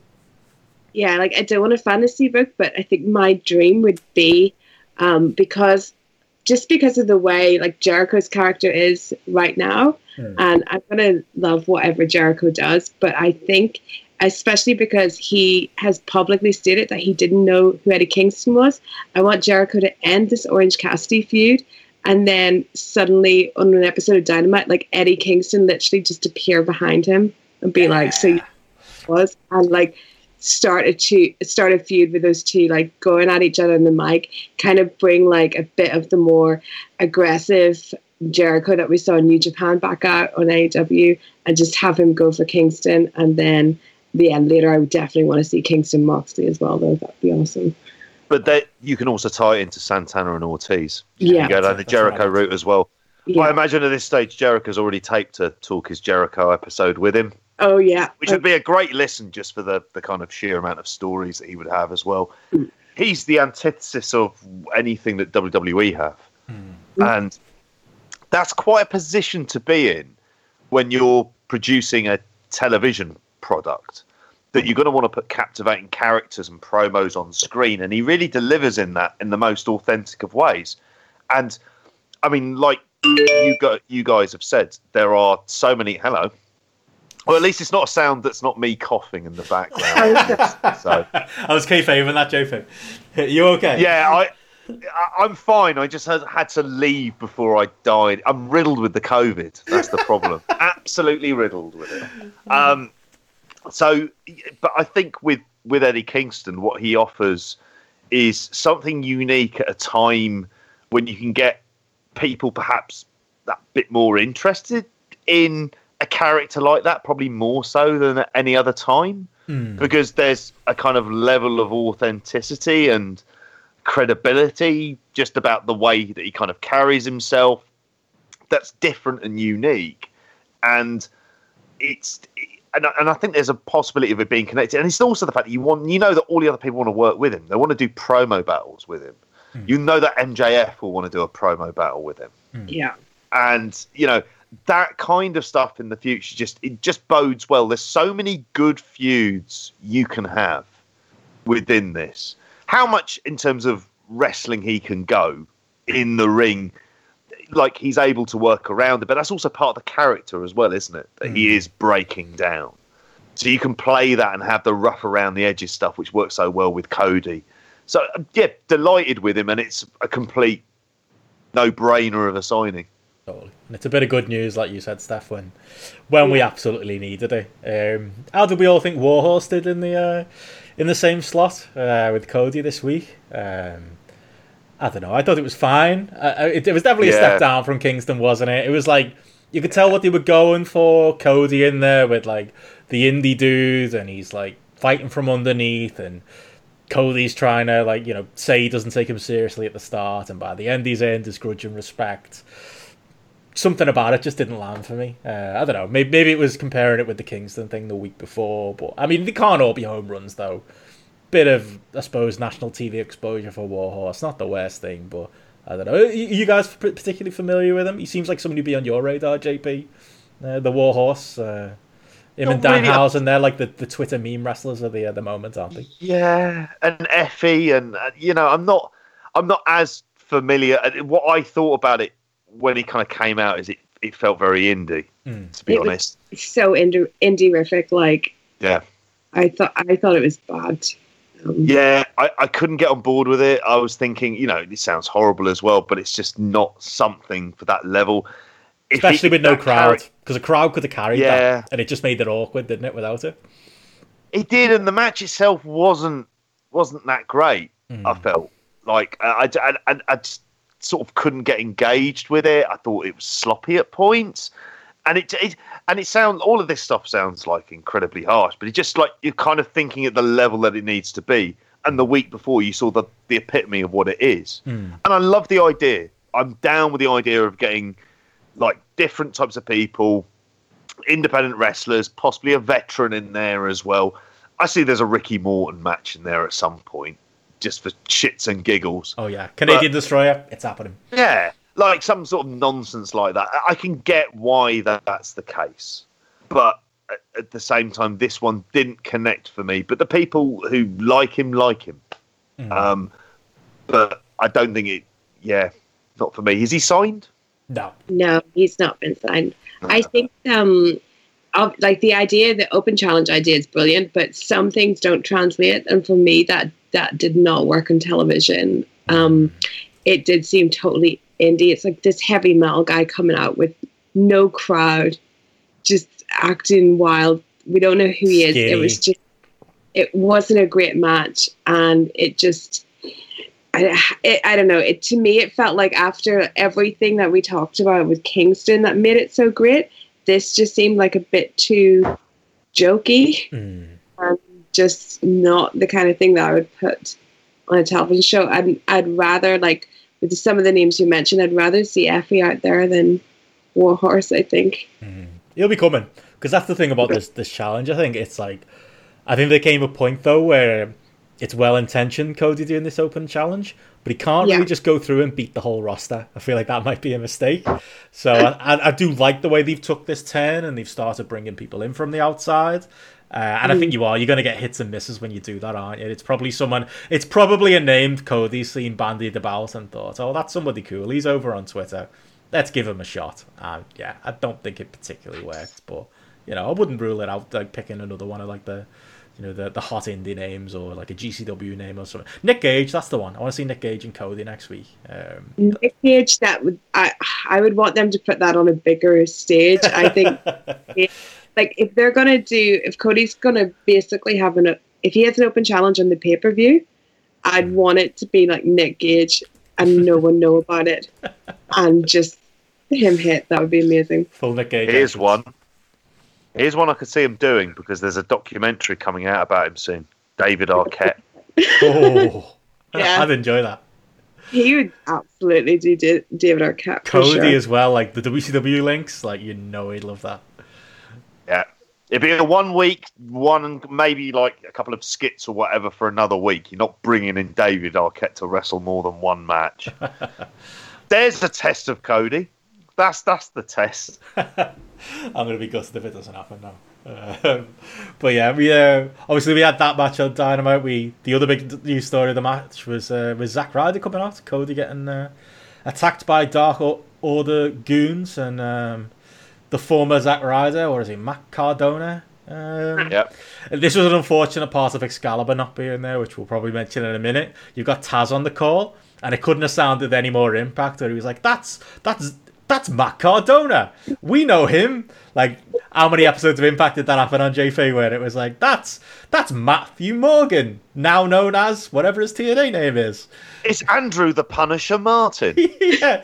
What's he doing in the Impact Zone, Taz? Yeah, it was very that, wasn't it? Like, I'll be honest, like, Impact can get away, especially now, Impact can get away with this. Like, they've loaded their TV with ex-WWE dudes who've just been released. Whatever, your Impact, what else are you going to do? I think that's fine. Zack Ryder, for me, kind of fits into that category. No, like, I just think... the counter-argument is, like a lot of the people who run AEW, he's like someone who got himself over, he used the internet, he was one of the first people on YouTube in 2011, again, almost a decade ago, which is the counterpoint to the counterpoint. Like, I can kind of see the logic that, WWE didn't use him right, and he could have been more over than he was, but I don't know. After 10 years of being at that level in WWE. I just kind of feel similar to what's his name, Tengai, Sean Spears. Sean Spears, like. Yeah. You've got to, at that point, you've got to cut bait and go, this guy can't be rehabbed. And I thought maybe Cody might have learned a lesson from Spears in that he can't really be rehabbed.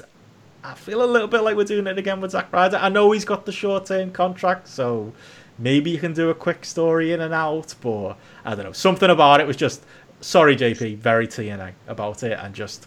It was. It didn't feel like they were learning the very recent lessons of what you do when you bring in someone who's been just so done down, despite whatever potentially might have had at one point. And that's it. And you could build it up, and there's a number of things you could do around it. I think what it is it's the kind of test for what has always been the argument about the former Zack Ryder, that he has this kind of big fan base, and it's a lot bigger than we realise. And it was one of those kind of initial people to kind of really use social media in order to get a profile and kind of get himself over in that way. Yep. Here's the test if it means anything. Like, how does this work? It's difficult to see how he stands out other than he's physically impressive. But like, he's massive. He looked enormous compared to the second of the Dark Order teams. So, but it's only did I see something? It was only like a 5 match, 5 weeks. Yeah. In some ways, that's fine. You're kind of testing the water, but you're not committing yourself. He's not also committing himself, but also getting a little bit of work in the meantime. It could work out. It's an interesting one, and that might be what ultimately they're doing. They're going to go, right, we're going to have you on for 5 weeks and see the reaction and see if this is any kind of a ratings move. Does it feel like stuff that kind of connects and integrates with the story? If it doesn't, then he's gone. And it's not like they've saddled him with 2 to 3 years. It's a thing of maybe you come in and see how he gets on. And that might be the thing that he wants as well. He might think, I don't really want to commit myself necessarily to anyone. There's the whole kind of thing about him wanting to do the indies once they're up and the rest of it, especially around the Northeast and New York and Long Island and that kind of stuff. So I'm probably a bit more kind of wait and see, but the presentation, oh yeah, that was, chef's kiss from Jeff. He loved that. Yeah. I think, Steph, maybe if there was a crowd, would they have gotten away with it better? Because I think you would have got a big response from a live crowd. But even perhaps then, it's still Zack Ryder. Like, I thought it was so bad, to be honest. I thought him appearing was so bad. The way he walked to the ring was terrible. He could not have been less enthusiastic to go to the ring. He's so jacked now as well. He's out of that WWE testing system, it looked like. But he was mad. Oh, yeah. He's saying his prayers and taking his vitamins. Yeah. But like, I was listening to the AEW podcast on Voices of Wrestling today. I think they put it right where they were just saying, like, who is Zack Ryder for, though? Like, this is a guy that's been in WWE for over 10 years. And yeah, they didn't give him the right shot, but at the same time, he did stay there for so long that it's at the point where he can't really break out. And it's not like the same situation as Moxley was in, where he can break out and say, actually, I'm really great. They just didn't give me the chance or whatever. It's like with Zack Ryder, it's been so long that I just not really sure he has anything to offer. But I do really like his Figures podcast, so I do feel bad saying anything. That is a counterpoint I actually heard, though, about that podcast, that like there is like a big fandom to that. And then I suppose AEW aren't they launching a few figures this week? Today. Yeah, in Walmart. So there's a tie-in there, I suppose, if I want to be... Yeah. Honestly, I think the real tie-in is just that he's Cody's mate. Like, yeah. I think it breaks down to he's just Cody's mate, and that's it. I think if he was, like, in the crowd, and they were like, oh, the former Zack Ryder's here to watch the show, and he gets dragged into an angle, like, by a big heel or something like that, you know what I mean? Gets dragged over the barricade or tries to help Cody... Eddie Kingston sparks him out, something like that. Like, I might have been more into it than them trying to give him the big entrance and act like it was a big deal. I think that's where you lost me, to be honest. Somebody did mention that, by the way, on Twitter, that they should just do a rehash. Remember the angle where Kane put him in a wheelchair and pushed him off a stage? Just do that again with Eddie Kingston. That could be a great use of Zach. Write him off after the 5 weeks just by doing that with Eddie Kingston. Maybe I'll be more into it if that happens, but... Yeah, you can't present him as a star, I think, is the issue. If he was more of an everyman, more of this is just Cody's mate, maybe, but I don't know. I do wonder if they'll do a Cody's mate storyline and the idea of using his connections to get in, because I've often wondered whether or not it's who turns heel first for me. It's whether you do a Cody or Kenny one. Kenny is the one that would make more sense, really. And he's at the point where he needs it more, and Cody says there's no heels or faces, though, doesn't he? That's what Cody says. They don't exist anymore, apparently. Yeah. But you could see it becoming like a kind of good storyline angle to use against Cody. About, like, kind of new people not being denied chances for him to get his mates in and the rest of it. There are ways that they're willing to do it and acknowledge it that are a lot more interesting than what you'd see other companies do. Definitely. Yeah. I think it's the time it's come out as well, because, spoilers here for next week's AEW, so jump ahead if you don't want those, but, like, it's coming at a time where, one, they've started using Vicky Guerrero, which, to me, like, is... Vicky Guerrero... This is the widow of wrestling legend Eddie Guerrero that Vince McMahon just took one look at and went, wrestling heel. She annoys me. Let's put her on TV and make her a Karen. Like, that was like the entire genesis of the Vicky Guerrero character. For AEW to continue that on their show is just low rent to me. So coming around the same time as that is terrible, but also coming along the same time as apparently Eric Bischoff is coming in next week. That's the rumor anyway, that he's they're doing it's not State of the Union, is it? The debate between Jericho and Orange Cassidy, and he's coming in. Like, I don't know. Some of these ideas coming out right now just feel a little bit like going back in time, maybe. That has to be a one and done with Bischoff. Like, if it's a one and done, like, fine, that's kind of funny, but it cannot be anything more than that. Like, I do not want to see him on TV again. Yeah, you'd have to imagine Tony Khan is too smart for that.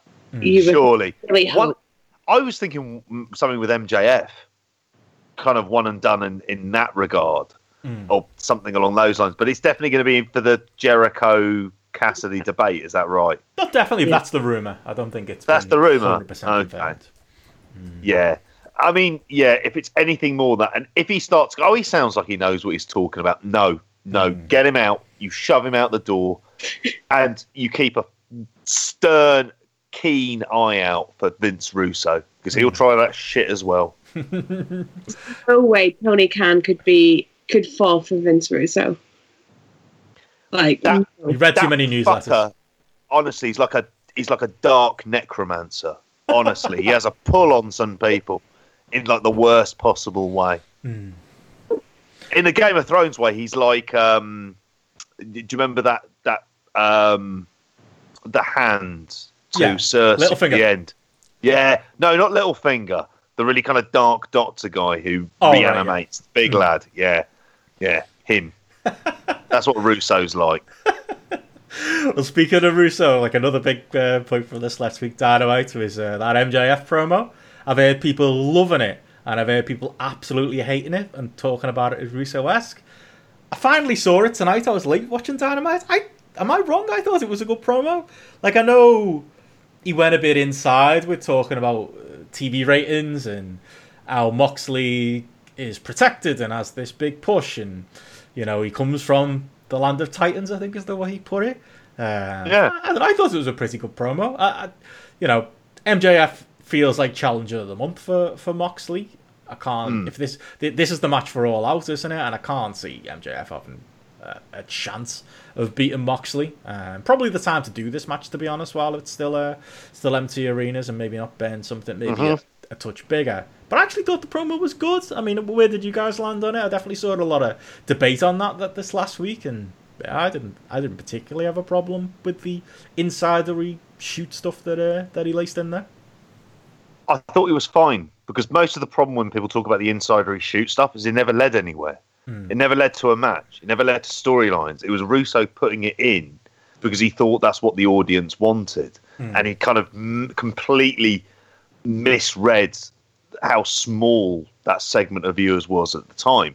Whereas this, when you think of it in a kind of logical terms, Jon Moxley was a big star in WWE who's come in and is now the champion. He's young and fresh and he wants that title opportunity. And he uses a couple of psychological kind of digs at him. I don't think it's really like reading much more into it and the kind of other stuff. That's part of the MJF character, though. That's part of what he's doing. Part of it is meant to be slightly breaking the fourth wall. And it's done with this kind of like, rather than a wink and a nod, it's done with a kind of sneer. And for these next few weeks, they're looking at it as an opportunity of like, okay, he's a great talker. Let's see if he can talk people into buying in this show. And go with him on it. I mean, whether or not you want to have him in matches in the build-up to it, I don't know. I agree with you. I think it's a good way to go. I think it's a good start for, like, as a match to do at this point in time. I don't think it hurts MJF to lose this match. I think it just adds kind of fuel to the fire. He's been on a really good run recently, MJF. I think at the point we were very critical on him. It might have been after the Cody match in particular. We were just sort of very sort of down. And he really seems to have responded to that in a lot of ways. Like, he's taken a lot of the kind of criticisms he would have received and kind of really gone with it. So I like this as a match. And Moxley will know how to do some of the bells and whistle stuff to get around it. You've got Wardlow there as well, who I'm always impressed with. And I like the presentation because you kind of fear that he was going to do a Donald Trump spoof, is what I thought, with the long red tie and the blue suit. I was like, oh, I'm not really sure here. But I thought it was a great promo. And it felt like it's what you should be doing when you're building to a big pay-per-view match. How about you, Steph? Yeah, I thought it was fine. Like, I actually could have done without all the political stuff, and just rather have him come out and cut that promo. It's weird they did that the same week that they're promoting Jericho and Orange Cassidy doing like a debate next week. Like, are we in election season or something? I don't really understand. Like, but why are we doing? Yeah, both we are. Is that what it is? Is it? Well, do you have to do both? Like, go on. Yeah. America is in a permanent state of elections. There is that. So are we, to be is, fair. yeah. Can't really talk. Yeah. I think MJF, like, he can at least carry that off. His delivery is really good. I was impressed. You know, I'm always impressed by his delivery and his content. I just didn't need like a podium and a woman with a clipboard and all that kind of stuff, because to me that's just literally, it's just a bit silly. Like, I just look at that and think that's a bit silly. But I think he's a good contender for Moxley, but he's certainly not going to win, and he's certainly not ready for that. But then when you've got a guy like him that's on their way up, I mean, really, where else is there for him to go other than take a challenge with Moxley? It feels like... go on. I was just going to say, I just hope that they don't break up him and Wardlow yet, because I really think Wardlow is just probably going to be a breakout star of AEW. Like, I'm really, really high on him, but I just don't want a turn happening too soon. Yeah, you could time that right. Yeah, because that could be the thing that moves him up, doing that feud, or, you know, having one or the other, well, probably not MJF turning babyface and doing that. You want a longer build up to that, though, at some point. Yeah, to be honest, like, you said before, JP would be harsh on MJF after the Cody match. I think I was maybe the odd one out on that, where I thought the match was fine, and I thought I don't think I expect miracles from MJF in ring. I expected better of the match, and the match wasn't. I thought it was good, and it could have been great. Actually, something about a Moxley match just feels like a better style match, especially on a pay-per-view.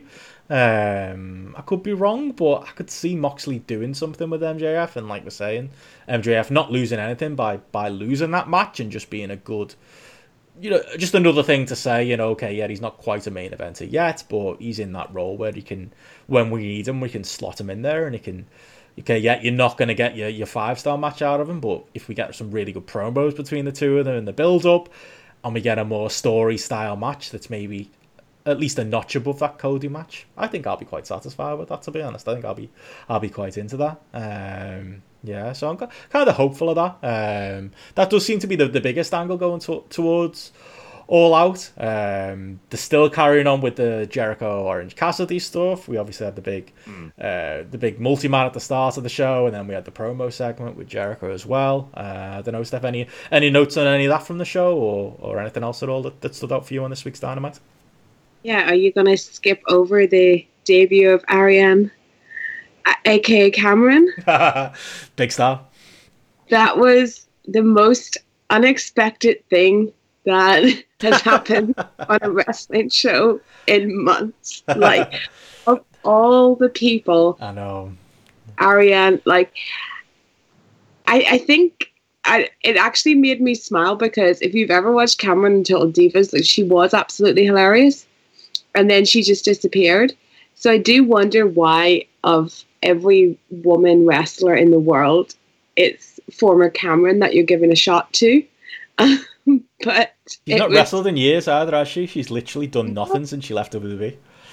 Yeah, she's not. She didn't like go to the Indies or anything. It's been, I think, 4 years that she's basically done nothing. I wonder if she's still with. Did you ever see her in Total Divas with her boyfriend Vinny? I remember that. I remember Vinny being a recurring character. Yeah. Yeah, he was like the breakout star of the early seasons of Total Divas for sure. But it was just very random, and we'll see how it goes. Like, maybe she's been spending 4 years secretly wrestling training. Like, we don't know. But that just genuinely made me laugh. Like, Cameron, she's back, and she's teaming with Nyla Rose. Wow. She could have been working the Joshi dojos or something in that 4 years. Just like going, right, I'm just going to come out like the second coming of Bull Nakano here.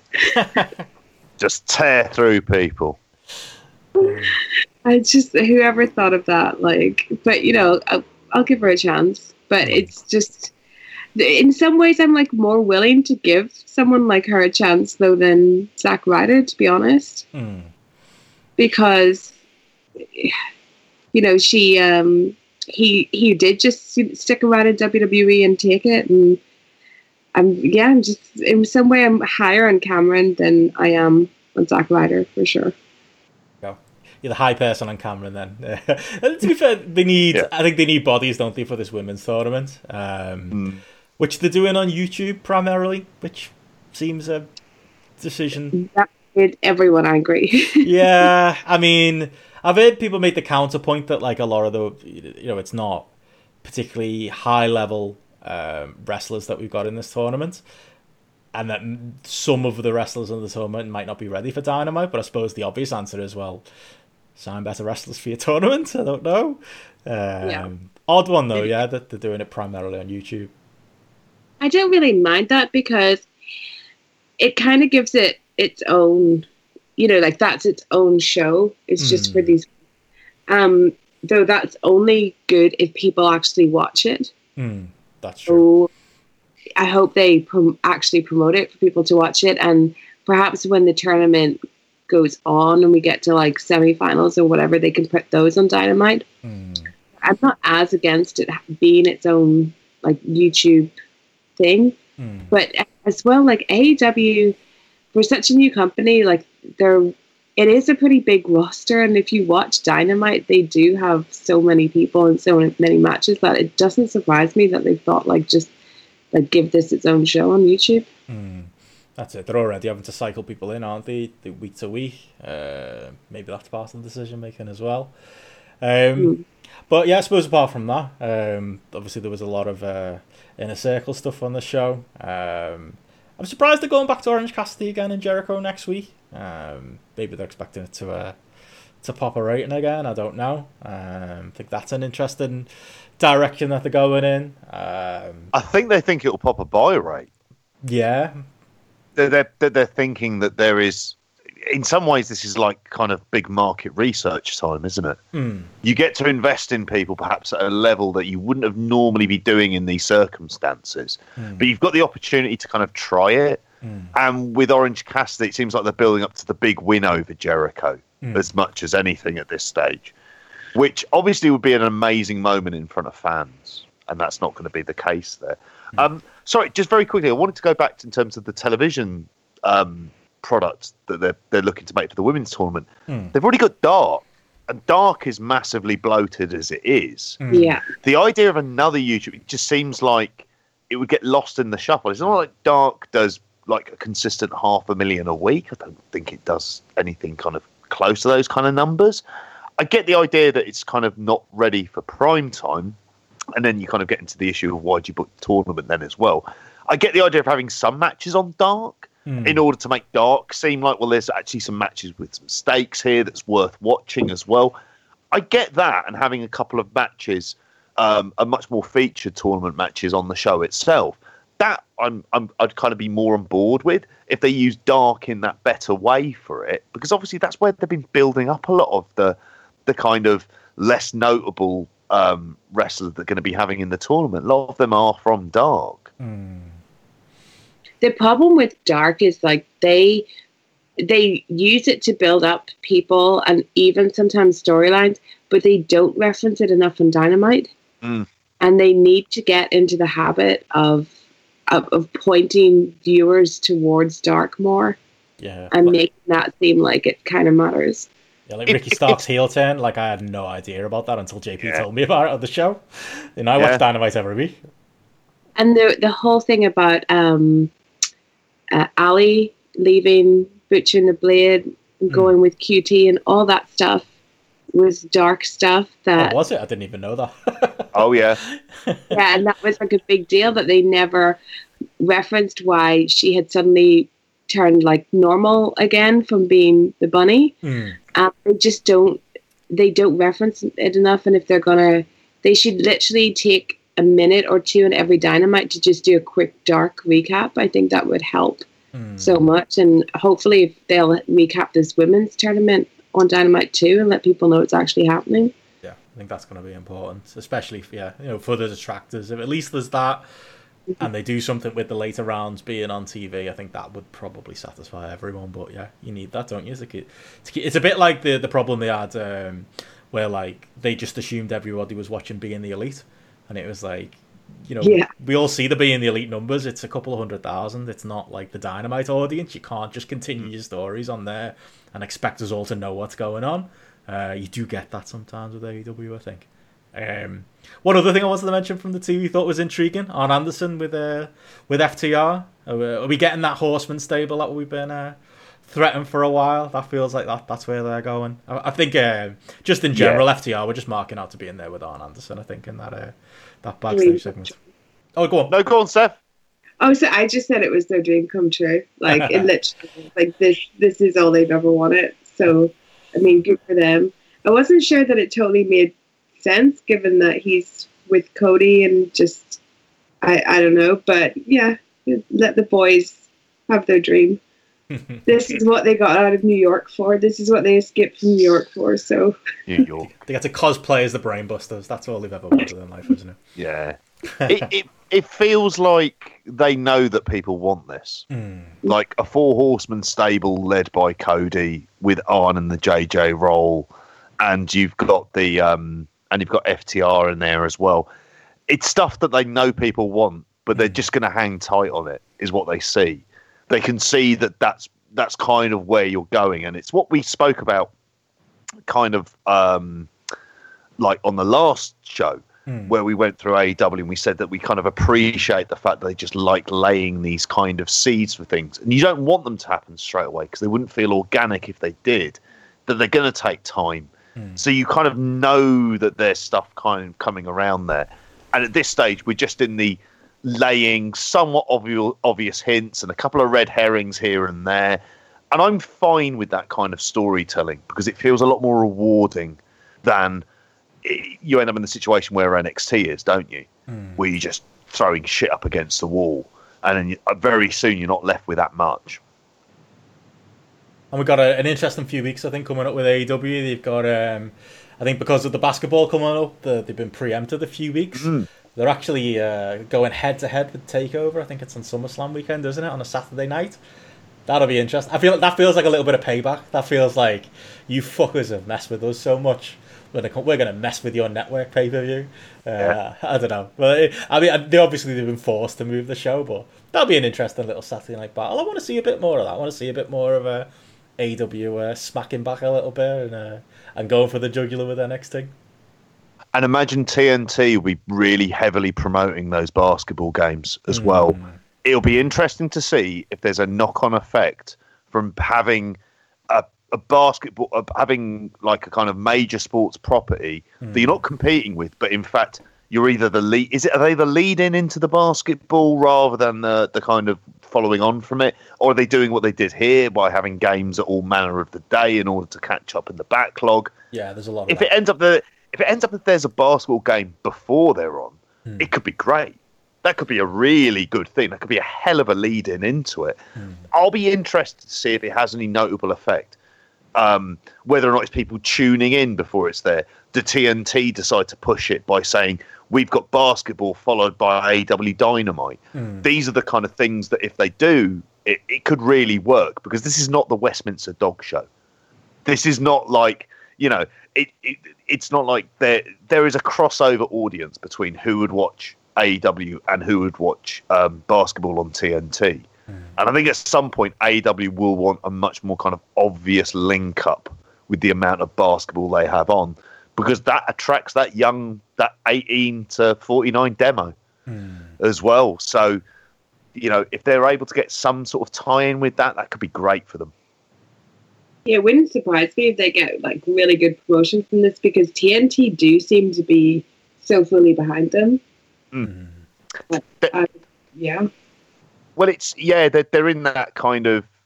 I think it's just that AEW have delivered on the basic ratings that they initially wanted, whilst also giving themselves a launching point to actually do more. And they produced a show that I imagine, when it comes to social media hits and stuff like that TNT are also very happy with. It's probably one of the more active kind of social media accounts that they have. And all of these things are things that they're looking at and thinking, whatever they would have spent on original programming, it probably would have ended up being a lot more if it was kind of big series like this. Definitely. Yeah, I think they've got to be a network who's happy with what they've got, especially like during this pandemic. Like I said, with the WWE numbers, AEW numbers aren't killing it, but they've bounced back a little bit more to what we kind of had pre-pandemic. Like, that was a big note for me actually when I put Dynamite on tonight. The intro just caught my eye, and it was AEW in front of crowds, and it kind of reminded me like how snake bitten this company was to they've started up. They had that great run of hot, raucous crowds, and they were doing decent in TV ratings, and then they've had to run it. They've actually, I think that the stat is now they've ran more empty arena Dynamites than they did Dynamites with a crowd. That blew my mind when I heard that. Like, hopefully some point soon we can get back to that, and Dynamite can start feeling like the hot product it was pre-lockdown. Any more thoughts on AEW for you guys, or do you want to get into the main event of the evening, which is our next review? Oh, go on. Fair enough, let's do it.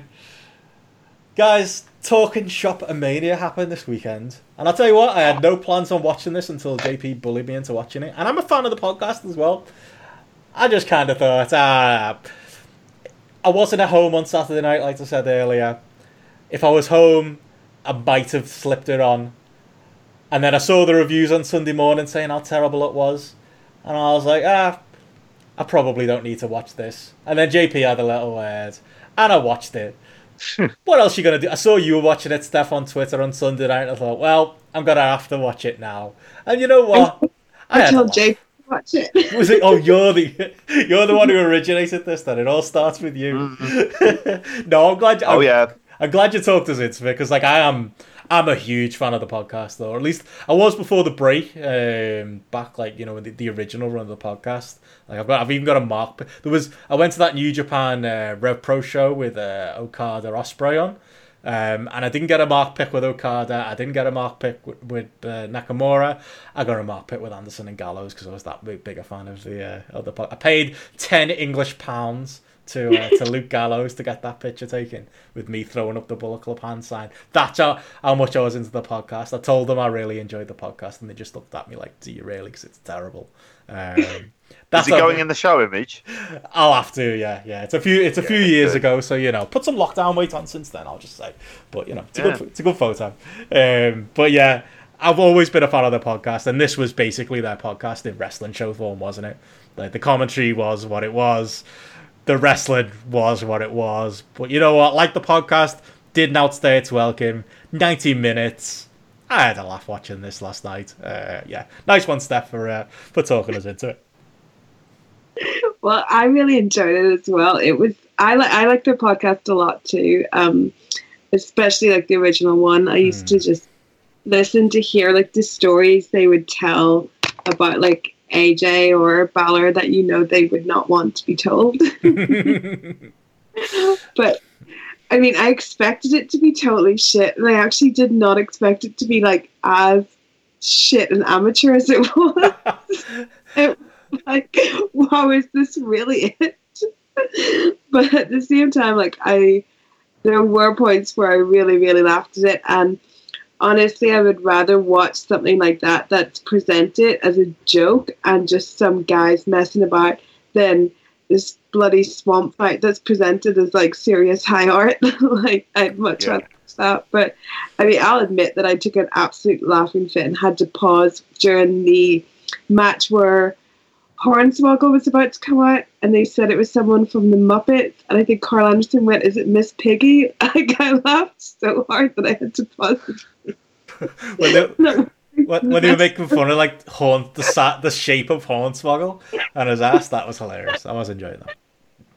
And the whole what's his name, Rory Fox thing, like that whole thing was hilarious. Where they're going on about the bulge in his pants. Is that what we're talking about? Is that the level we've got to? It was that, but it was also when... The level it's at, mate. When he ran off into the woods at the end. Just in like a thong, he just ran off into the woods. It was hilarious, and then he reappeared during the boater match. I mean, it was funny. It was like some points were very questionable, but it was also funny. Yeah. One you had to watch with a drink or maybe some other substance, I would say, JP. Yeah. Oh, absolutely. I think it'd be absolutely, you'd prescribe it, really, wouldn't you?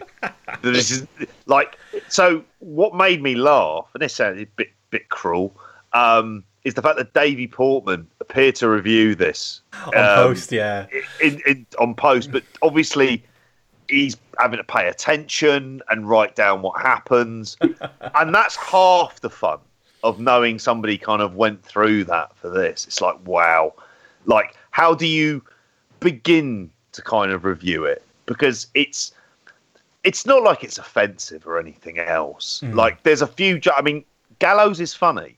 Yeah. Like I find, like he is, like there are some instinctive one-liners that he's just very, very good at, and it's never translated to TV ever. Like he's fucking so entertaining on podcasts and like silly videos, and just in general as a human being. And then you put him on TV, and he's just generic bald dude with a beard, being all tough, isn't he? Like it's never worked. This is the best presentation of Gallows, I think. Yeah, he can't play a character. He has to be himself, or he has to be like something like Sex Ferguson that he's totally invented. He cannot do, like he certainly could not do like WWE lines. Oh no, came off. So if you watch that and you see like what their sense of humor is, that is quite offensive and stuff like that, and you remember that they're on WWE just calling people geeks or nerds, I think that that was it. Just like, what? Like these two guys, you should have just let them come up with something by themselves. It does make you realise for a very long time the best thing that they actually did was their entrances at the Tokyo Dome when they would come out. They were always pretty cool. Like I remember one where they protect like the rocket launcher and stuff like that, and all that stuff is kind of great. But you're right. it's putting them in that system. I'm going to talk about Impact in a bit, and they're more excited taking the piss out of Impact than what they appear to be working for Impact. Oh yeah, which is a very worrying sign even at this early stage. And there was stuff I laughed. I laughed the bit with D'Amore where Kyle Anderson's saying about how he's the only one who can work anyway, and he's like, "Where's my fucking singles run?" and stuff like that. Just repeating what people like me would say, and I found that genuinely funny. But there's some shite to get through. Although I do want to say, first up, I don't know how much property he is in Georgia. Fuck me. He's got a lovely house. Size. Oh, he has. And half of the thing that I was slightly annoyed about is there was a bit where they go in the house and they just fast forwarded through it. And I was like, actually, I'd be quite happy if you spent 3 minutes just walking through his house. I'd like to see this. And it's probably because I watched a lot of that property porn, like around the kind of late 2000s. A lot of it was a property ladder, location. So instinctively, I see this house and I'm like, yeah, this is impressive. And I'm thinking, what kind of big money? Is WWE paid for this house as well? Oh, I think so. Yeah. In which case you go, well, there's your reason for why they went there in the first place. Because fuck me, like, if he's got that paid off, he's laughing. I think from listening to the podcast, that's why they're so bitter. Him and Anderson are like, fuck, we got mortgages to pay on these massive houses now. Oh, right. And they sacked us during a pandemic. Yeah, that's why this pay-per-view even exists. I think they're getting that getting that money to pay these mortgages off. But I don't know if you guys found this as well, but a lot of the stuff that they bring up, which is kind of in relation to that for like their partners at High Spots and who were like presented a couple of the matches in inverted quotes. Like you're wondering, I kept thinking, how much are they putting up? How much are they really putting up, these guys? Because I have a tendency, like I don't believe them, especially over the last few months. I find it very hard to believe any wrestler at the best of times. These two, when it comes to working people, which is why I think they'll fall on their feet. They will fall on their feet. They're not fools, these two. Like Gallows in particular, for knowing how to get the best out of the least. Like Jesus Christ, it's Kevin Nash levels is what he's aiming for, and he's not a million miles away. He's booked his own pay-per-view now. So, would you take my bet, Steph, that like within the next 2 years of this alleged 2-year Impact contract, they've signed for AEW? Like, I feel like they're going to work their way in. I think they're doing they know that they fucked up, basically taking the WWE thing, and I think that they don't want to be the two mates that crawl back and have to say like, please take me back. But instead they're saying like, we'll all be pals again and we'll be on good terms and we'll go do Impact and we're really happy with that. Or come do a little skit with us. But really they're thinking, I hope they turn around in like a year and be like, oh, we'll buy you out of your Impact contract, come hang again. I think that's really what they want. But I did think the little Young Bucks dream sequence is very good, and it is good to laugh about it. Like the whole, oh well, what if a pandemic happens? Like all the never back never happened. Like that is 2020. That was the highlight of the show. It was. I think. I mean, the Boneyard match in and of itself was just a piss take of the Boneyard matches. Yeah, same music as well. I appreciated that. Yeah, there were some good little jokes and the Brother Allen and stuff like that, which I'm sure AJ Styles was pissing himself watching. Oh, there's no way he watched this. You think he watched it? He didn't watch it. Come on. Oh, I think he would have done. Did I think that they're I always thought of their relationship, especially during the original podcast, because obviously we know what AJ is like as a person. And we know that Gallows and Anderson are the people like on the back of the New Japan bus getting wasted, and AJ's the one just quietly like playing video games, telling everyone to shut up. Like I think he likes them like two little rowdy nephews that he doesn't necessarily agree with, but he loves them. So I really hope that AJ did sit and watch this completely sober and just thought, that's my boys. I've got to be honest, I watched this not sober, and I was otherwise inebriated, shall we say. JP would be proud. And I was watching this. Was the commentary live or not? It was really distracting me. Like, I was like, it looked like they were there, but it looked like they definitely re-recorded all the commentary with like the edit points. Like, it was really confusing me at different points. Maybe I'm just easily confused, or it just speaks to the state of mind I was in. But was that annoying anyone else? I just thought it was odd. I think I can't say for certain whether it was live or not. I know I got really confused at the start, and I was drinking when I watched it about like because Rocky was there in between them, but his face was covered, and then the next thing it was Chavo was doing commentary. So then I started to think, was that never Rocky, and it was just a joke? And then you heard Rocky, and so that's what confused me at the beginning. But I wouldn't be surprised if they edited some of that in post. Yeah. It looks like that. It looks like they just they've gone, this is shit. Let's do this again. Yeah. We need to do large scale of this again. And that's probably the bit at the beginning when they do it sat down talking is probably where they end up doing some of the post production. Yeah. I thought though, like, as far as highlights go, I really enjoyed Nature Boy Paul Lee. With his, I did. Apparently he's a shoot millionaire in real life. Came in his own. It was a red Ferrari, something like that. In his Who's Rick fucking entrance. He can't be a real millionaire. I thought that was a piss take. That's the Gallows like his reach to pull these dudes. Like Freight Train was an obvious one that was going to be on the show, but he managed to he had all like these indie bums that he knows from like his own area, but he also managed to get the flock in. He got Lodi. There was Ron Reese, Sick Boy, who was massive. I remember the stories of him. Did you remember in Power Slam with every month they'd be like, "Oh, Sick Boy's signed with the WWF. They're gonna bring him over and give him a big push." That never happened for the poor lads. But looking at the size of him now, I'm like, you know what? Maybe there was some money in that. He could have done something with it. You know, maybe Triple H was just bitter because he used to. His finish was the pedigree, wasn't it? He called it the Cure. So maybe there's heat over that, and that's why his career went nowhere. Yeah, that was the big online rumor at the time. They were going to feud over the pedigree, and I was thinking they're going to bring in Sick Boy to feud with Triple H. Hell yeah! Over the use of the pedigree. Yeah, I could see that happening. Of course, natural storyline. It's what people wanted. You know, it wasn't Austin versus Goldberg. It was like, where's this Sick Boy Triple H feud? To that point, though, how did Vince not sign Ron Reese?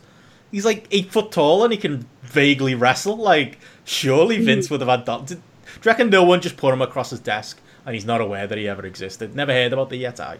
I never heard about. What was that? Yes. I said he might be aware now if he's catching TalkNShopAMania, he'll get a shot.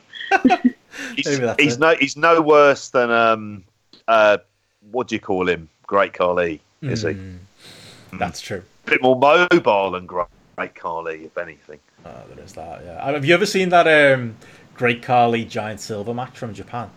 If you want to see like the worst match you'll ever see, watch that. The two lads who can't move. My God, is that bad? I feel like Ron should do a better job. I think I remember hearing about it, maybe reading about it at the time, and just going, no, just nightmares of Giant Gonzalez and El Gigante just come to mind of just tall people who shouldn't be anywhere near wrestling. The least threatening man on earth, wasn't he, Giant Gonzalez? Like, he's tall. That's all I'm going for him. Yeah. But yeah, do we reckon? Did we all have a better time watching this than poor Davey Portman? Because I had a good time. I enjoyed the little tidbits, like the hair stuff they had there. Gallows had bought for $3,000 on eBay. I enjoyed the little Young Buck segment that we mentioned before. I thought the main event was fine for what it was. You know, the just doing the rip off of the Undertaker AJ match. I didn't feel like I got ripped off for my time, especially for the 90 minutes that it went. I don't know if I'd watch another one, but it was a laugh. Enzo? Yeah, I could have done without Enzo, I'd probably say. That was the low point. I did. When he appeared, I just thought, oh, seriously? We're gonna, yeah, not the time for Enzo, I don't think. I assume he's one of Gallows' boys or something like that. Yeah, that wasn't great. I would say if anyone's going to watch it, watch the dream sequence. That really is the best bit because that feels like a proper BTE bit. And it's done in that, like, especially, I don't know, silly thing. Them sitting around a table, like, banging on it, singing AEW, AEW. Like, looking at the camera and then talking about the pandemic. And then just the Bucks super kicking them saying, go to TNA. Like, all of that stuff. Whereas TNA just seems happy to take this abuse. Yeah. Seems happy to be the butt of all of these jokes. They're like, yep, not a problem at all. Yep, you can take the piss as much as you want. All the rest of it. Gotta be so good for them. Like I think Gallows, did an interview this week where he said like the main reason they want it signed with Impact is Impact's willing to promote TalkNShopAMania, willing to promote the podcast. They're going to help them. They want to make a beer. Like, they're able to do all that stuff. And if you actually watch that pay-per-view and know that Impact helped with it, and then you hear them chanting AEW, you're just like, seriously, Impact? Really is. Yeah, there's no standards when it comes to Impact, is there? They've got no leg to stand on. They're like that manager in The Last Dance. Aren't they? Just having the piss ripped into them mercilessly by the talent. Yeah, just having to take it. Yeah, that's any other highlights, lowlights from that? I recommend to people to watch, maybe? Yes, no? Maybe not. Yeah, it's only an hour and a half. Like, when I put it on and I realized it was only an hour and a half, I was like, that's absolutely fine. You know? That's not a big waste of time. But yeah, I would say it's good. It's a good laugh. I thought Maria looked amazing. She did, yeah. Only just had a baby as well. Yeah, that. Yeah, she really did. And yeah. Oh, and Brian Pillman Jr. gets on everything. Jesus, does he? He really does. he was pretty much the only like proper like wrestling talent on that show as far as like current. Like, he's the only one who did moves. Him and someone else in that battle royal. That was the only time I can remember like a kind of proper sequence happening. Yeah. I would say that Brian Pillman Jr. needs to, like, I know he's an up and comer, but I would say don't accept every booking, because there is a chance of overexposure and never actually getting that spot of being someone, because he seems like he'll take anything. Yeah, including this. But yeah, I enjoyed it to see the flock. David Penza got a payday. Teddy Long was on the show. It's 15 quid. Swearing a lot. Yeah, a lot of swearing. Yeah, a lot of swearing from Penza and Teddy Long. But yeah, if you want to support the lads and I suppose keep Gallows and Anderson in their big houses and support our mates at Fight, 15 quid. I suppose it's 15 quid worth spending, but yeah, maybe. On to other more serious matters, though. You guys been watching anything else this last week? I know you've both been busy watching plenty of wrestling. We both ended up watching a bit of Stardom. Oh, okay. Funny enough. And this was kind of, I was planning to watch some Dragon Gate and just didn't get round to it, to be honest with you. But and I suppose it was kind of as a natural result of the round table of actually going, okay, I'm kind of intrigued to see it. And it was actually, there was a match specifically that Adam Summers brought up on the Big Audio Nightmare with Mike Sempervive, where they were talking about Julia versus Tam Nakano. And it was the final of a sort of mini tournament for their various colour-coded belts. And this is where I'm not au fait with Stardom generally. So I was kind of really dipping in for a match. There are a few good things about the presentation that I kind of liked about it, in the sense that it's all got English subtitles for the promos. And the kind of pre-match promos, they're like very much like, I'm just going to absolutely try my best, and variations on that theme. And they're very short and sweet. You kind of know where they are, and they translate the promos after the match. So you have an idea of what's going on. And that kind of makes sense. And the main event itself, the match that I saw on the show, was very good. It was a brutal, hard-hitting match, and it was nearly half an hour. It was 29 minutes, and it was very well paced. And they kind of at the beginning, they kind of stare out each other, and you think, oh no, is this going to be like that Go Shiozaki Fujita match that we watched, where it's half an hour of a staring competition? Yeah. But it makes sense. They only do it for like a minute or so, and then they very slowly get towards the center, and then it's sort of positioning for the center of the ring, and it just sort of very nicely builds, primarily with Julia working over Tam Nakano's arm, and Tam Nakano working over Julia's injured leg. And you've got kind of variations on that, and it's quite hard hitting. And then as it goes on, it starts to get more desperate, and it starts to get sort of very rough and ready towards the end. And some of the transitions don't quite work, but it makes sense because they're having like a bit of a kind of epic, and the crowd seemed to be engaged with it and were happily clapping along. I mean, 4 stars for me. I kind of thoroughly enjoyed it. Julia, someone I've heard about, and they've kind of set her up with a stable. She's clearly the person, and I can imagine in a sense because of Hana Kimura's death that this is the person that they're going to go with as the kind of face of the company. And it's the first time I'd seen her, and I thought she was very good.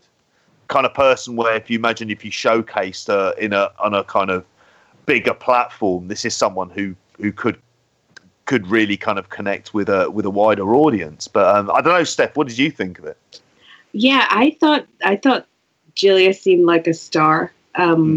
Well, everything about her. That this is the first match of hers I'd seen, and like you, I was trying to dip into Stardom, and it is something I definitely want to watch more of.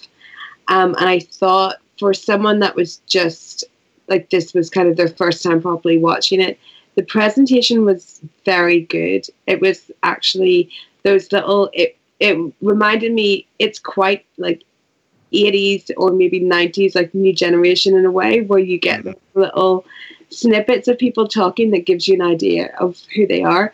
But even the way their costumes, like their ring gear, also gave you an idea of who they were as well. So even though you didn't know anything about them, they all seemed like proper characters, where it's like, I'd like to know more of like who this person is. But as far as the main event, I really enjoyed the beginning of the match. I really enjoyed them kind of going forward and then backing off. And I enjoyed the end as well. I think some bits were a bit ropey, but like overall, it was a very good match. And I think that Julia is definitely someone with a lot of appeal. Am I right in thinking she was actually born in London? I looked her up, and I think she has Japanese parents, a Japanese parent, Italian parent, and was born in London. I think that is the case. Yeah. I'm just having a check now because I had a look earlier on. She was actually at another company, wasn't she? Before that, she was at Ice Ribbon, I think. Ice Ribbon, yeah. And there was like kind of within that world, there was like a little bit of controversy of it. Like she's really new to wrestling. Like I think I read she started 2017. Yeah. Born in London for that, because I think the stable is called Donna Lamond. Mm-hmm. And I think that like she sort of signs off her promo with that Arrivederci. Mm-hmm. And they've kind of given her a faction as well, haven't they, for that as well? Yeah. So she's kind of primed to be that kind of big star. But yeah. They seem very behind her, and yet she seems like a great person that could carry the company. But I'd definitely like to watch more Stardom. I'd like to find it. Is there shows with English commentary that you can get? I don't think they broadened out into that yet. Mm-hmm. I wonder if that'll be the case, and that it depends whether that would have been part. I could see Bushiroad as a company being that being something that they actually push for that as well, for that to be the case, because potentially, if depending on what she decides to do, is there a chance of getting Kairi Sane back in at some point? Would there be a point of getting Io Shirai back in? I was just going to say they use so many like international women as well, like they like Jamie Hayter, Bea Priestley, use like Zoe Lucas a lot. That it just seems to be something that could have just such a broader appeal if Bushiroad gets behind it. Yeah, I think so, because I hate to say it, but whenever I think of Stardom, I always come back, and it sounds bad, I always come back to the Wrestlers documentary. And I know that's an edited documentary, and it doesn't tell all of it, but that has stuck with me in quite a profound way. How are they dealing with that side of it with COVID? Because that seems like a big part of the Stardom presentation, the whole like fan culture and seediness that we kind of saw in that documentary. That fan culture like exists in male wrestling as well, like in a different way. True. Hugging the wrestlers, that stuff. Yeah, like did you ever see the RTE Valor documentary, Prince Devitt? Oh yeah. They did for RTE. And they showed them on like nights out, like chopping businessmen and stuff like that. That is strange in its own way as well. The sponsor stuff. Yeah, all the sponsor stuff. I've never gotten that. It's like I don't need to have a meal with the Bullet Club that badly. Yeah. Really. It's like I don't know, I paid Gallows a tenner for a picture, so I can't really talk. Yeah, but you're not taking them out for a big feed and unlimited drink though, are you? Well, there's a bit of a difference on that. If I could afford, no, I wouldn't do it. No. Maybe with the 50% off, JP. Maybe that. I was gonna say, yeah, Monday through Wednesdays. Yeah. Take him to Nando's, Exactly. But post-COVID, it'd be interesting to see like how fan relationships change kind of all over the world. But for something like Stardom, might be a chance to kind of rebrand a little bit and get rid of some of that. I think one of the things I can remember, I'm not sure if this is necessarily the case, that when Bushiroad bought them, there were some things they did which was just about kind of putting measures in place where there wasn't the kind of same level of fan interaction that there used to be at Stardom, and the whole kind of guys coming up there with gifts and the rest of it. Like that there is that kind of separation. I also imagine that they're under Bushiroad, so they'll be employees of a company with hopefully a HR system and things like that. That even though it's Rossi Ogawa running it, that there are very much kind of people who are keeping an eye on it, and it makes sense. I mean, there's another. I mean, it's a much smaller level, but Noah and DDT under Cyber Agent, the idea of a large company owning two very different wrestling products that may coexist in some very small, limited way for crossover stuff, but ultimately are just kept entirely different, but sort of run by a centralized office. I mean, I wonder if it's the same thing here with New Japan, because I think it comes under the Bushi Fight banner, and that's kind of interesting because if they do that and they're able to kind of try and find a way of marketing so many of these wrestlers to a wider audience, I could see them really connecting just for the kind of sheer basics of how they're presented. Like, I didn't know anything about Julia and Tam Nakano, and I kind of know it now. And she, by the way, she can't be overshadowed in it, Tam Nakano. She was a great underdog fighting from underneath on this. And the way that she submits in a kind of Zack Sabre Jr. style submission was great and dramatic. And it was like there was only 1 minute to go. And the crowd was, in a COVID era, clapping as hard as you could expect a crowd could do without being able to kind of make any audible sounds. But it's something for those big matches. And I think they've got their 5-star Grand Prix coming up. I'd be intrigued to see what comes about. Keep an eye on the app and see what kind of matches come in that are well rated that I might be able. I mean, I'm not at the point where I'd be diving sort of really deep into Stardom, but I could see myself watching the odd kind of big match or two. Yeah, same. I'd definitely go back and watch some more big matches, and I might try and kind of read up more on who everyone is and what everything. Because I remember like years and years ago when I started watching New Japan, I had to read so many articles about what does this mean, what's this faction, like what's going on. And I think something like Stardom, it's going to be the same commitment to really get a grasp of it, because the number of belts they seem to have, like, already, yeah. It's intimidating, isn't it? Mm-hmm. Yeah. Mm-hmm. It's anything like any. Ben, have we convinced you? I mean, I'll go with what the Grapple users say. And Gareth, I was just checking, hasn't got that matchup yet. So yeah, shame. Your 4-star rating, JP, is going to waste right now. We need to. It is, isn't it? Yeah, but there's a few matches of Stardom that come up quite high on the kind of matches that haven't had as many ratings as others on there. Oh, totally, quite often, it's Mayu Iwatani as well. Yeah, there seems to be a little group of people, I think, who are keeping the Stardom ratings going on the app. But yeah, it's a company as well. People might not even know is on there. But yeah, I don't know. I'll pay attention to you, JP, and I'll, like with TalkNShopAMania, I'll watch what you instead. Has Gareth got that up on the app yet? Not yet. Imagine, like I don't. Would anything break half a star? I'm not sure it would. No, I laughed more at the Boner yard match than anything else, but no, I think I'd be giving that a kind 2 stars. It's like the anti-grapple of a show, isn't it? Yeah, Gareth needs to have -stars before we can do that. It was certainly the anti-Stardom show. It was a polar opposite to that Stardom show. There you go. Very quickly then, before we go, JP, and I apologise, it's come to the end, but speaking of -stars, I believe you watched Impact this week. I think that's the last thing you saw this week? Yeah, just before this show. And it sounded like you had a great time watching it, mate. After all our positivity last week and the week before. Steph said it before the show, and I have to agree with it. She basically said, TNA fans, you always get sucked in. You're always convinced that somehow, all right, they're turning the corner. They're getting better, this company. And then, I skipped through this, and it was still a waste of my time. It was a terrible TV show. The highlight of which is a perfectly fine professional wrestling match at the very beginning between Eddie Edwards and Trey Miguel. After that, it was TNA. It was TNA in a TNA type way. Some of the stuff, and it doesn't deserve to be anything else other than the end of this show.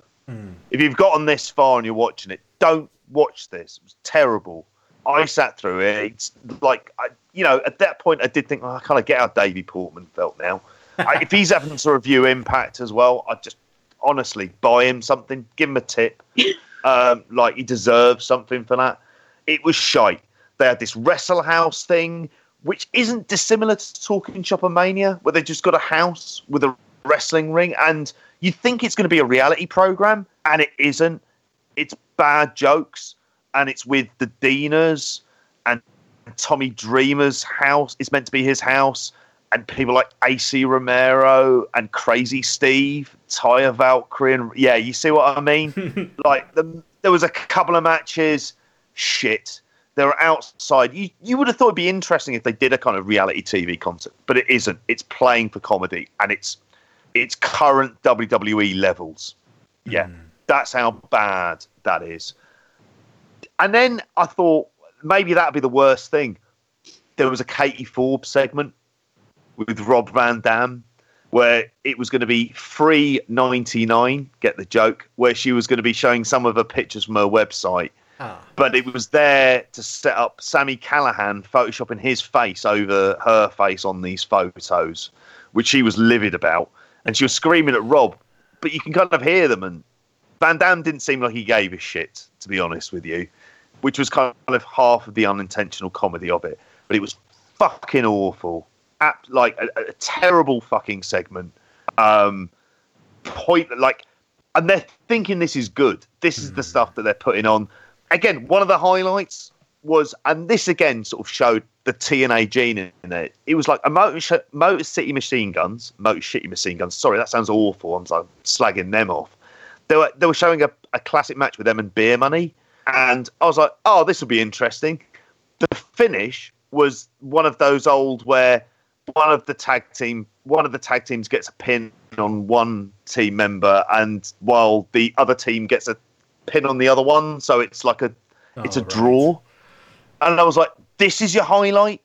You've got all these years of archive footage. Even if you just wanted to show Motor City Machine Guns, then just do that. Yeah. Absolutely. Yeah. It was a double pin situation that they did. It was awful. And then they had, like, at the end of it, but there was a Deonna Purrazzo match that was kind of disappointing from what I saw of it. In the end, they had the Good Brothers versus Reno Scum, and it was about as good as you'd imagine it to be. And for all the enthusiasm they had for just chatting shit for an hour and a half, none of it was evident here. None. Like, it was like they look like already in impressive time they're going through the motions. Yeah, absolutely going through the motions with it. And it's setting up versus Ace Austin and I nearly said Brody King because he kind of looks like him, that Madman Fulton bloke. Fuck me. A terrible waste of time. And I don't know if it's worse than TalkNShopAMania. And I think it might well be. It's not been a strong week on the whole. Gotta say, we were making fun of TalkNShopAMania going on Grapple. Gareth literally started putting Impact's TVs on as of last week. That's not great timing, is it? I assume you saw none of this stuff, or did you see any of this? I watched a clip of Wrestle House because I had mistakenly thought that maybe they were doing like a serious like wrestling Big Brother style type thing, which I honestly think could work if you made like a Big Brother house and you took it seriously and said you were just putting a load of wrestlers in it and they'll get into arguments and stuff happens. This was like cartoony shite. It was the entrance video was like a Saved by the Bell type 90s like logo and everything. It was just pure comedy and bad jokes that weren't funny. I saw two guys fighting over who gets a bed or something. Which it was that's time you're not getting back either, is it? Yeah, and I just thought like who could take an idea that could be good and simple like that of like, we'll just stick a load of the wrestlers in the house and like make stuff around it and turn it into just comedy crap where you've got two grown men fighting over who has a bed and then they go out to a ring in the backyard, which is awful. TNA is going to TNA. Sorry, JP. Yep. No, it's the Scorpion and the Frog. And I've been, except, it's a glitch in the Matrix. And I've just become this frog every few years. And I'll give you time. And you stung me. And it's like, why? And it's like, we just need some gimmick bullshit. And it's like, here we go. Yeah. Maybe we were stung again. But we'll end up watching their next pay-per-view. Of course. But after that, I'm not watching it next week. We'll see. No fucking I'll way. get to putting the show notes together and JP will be like, I kind of watched Impact again. I can't. I've got to be doing research this week. Fair enough. Okay. Interesting. I'll wait for the plugs. Okay. Well, should we get to that? Anything else you guys want to mention? Anything else we've been watching? Or should we get out of here? Should we get to the plugs? Go for it. Go on, JP. What have you got?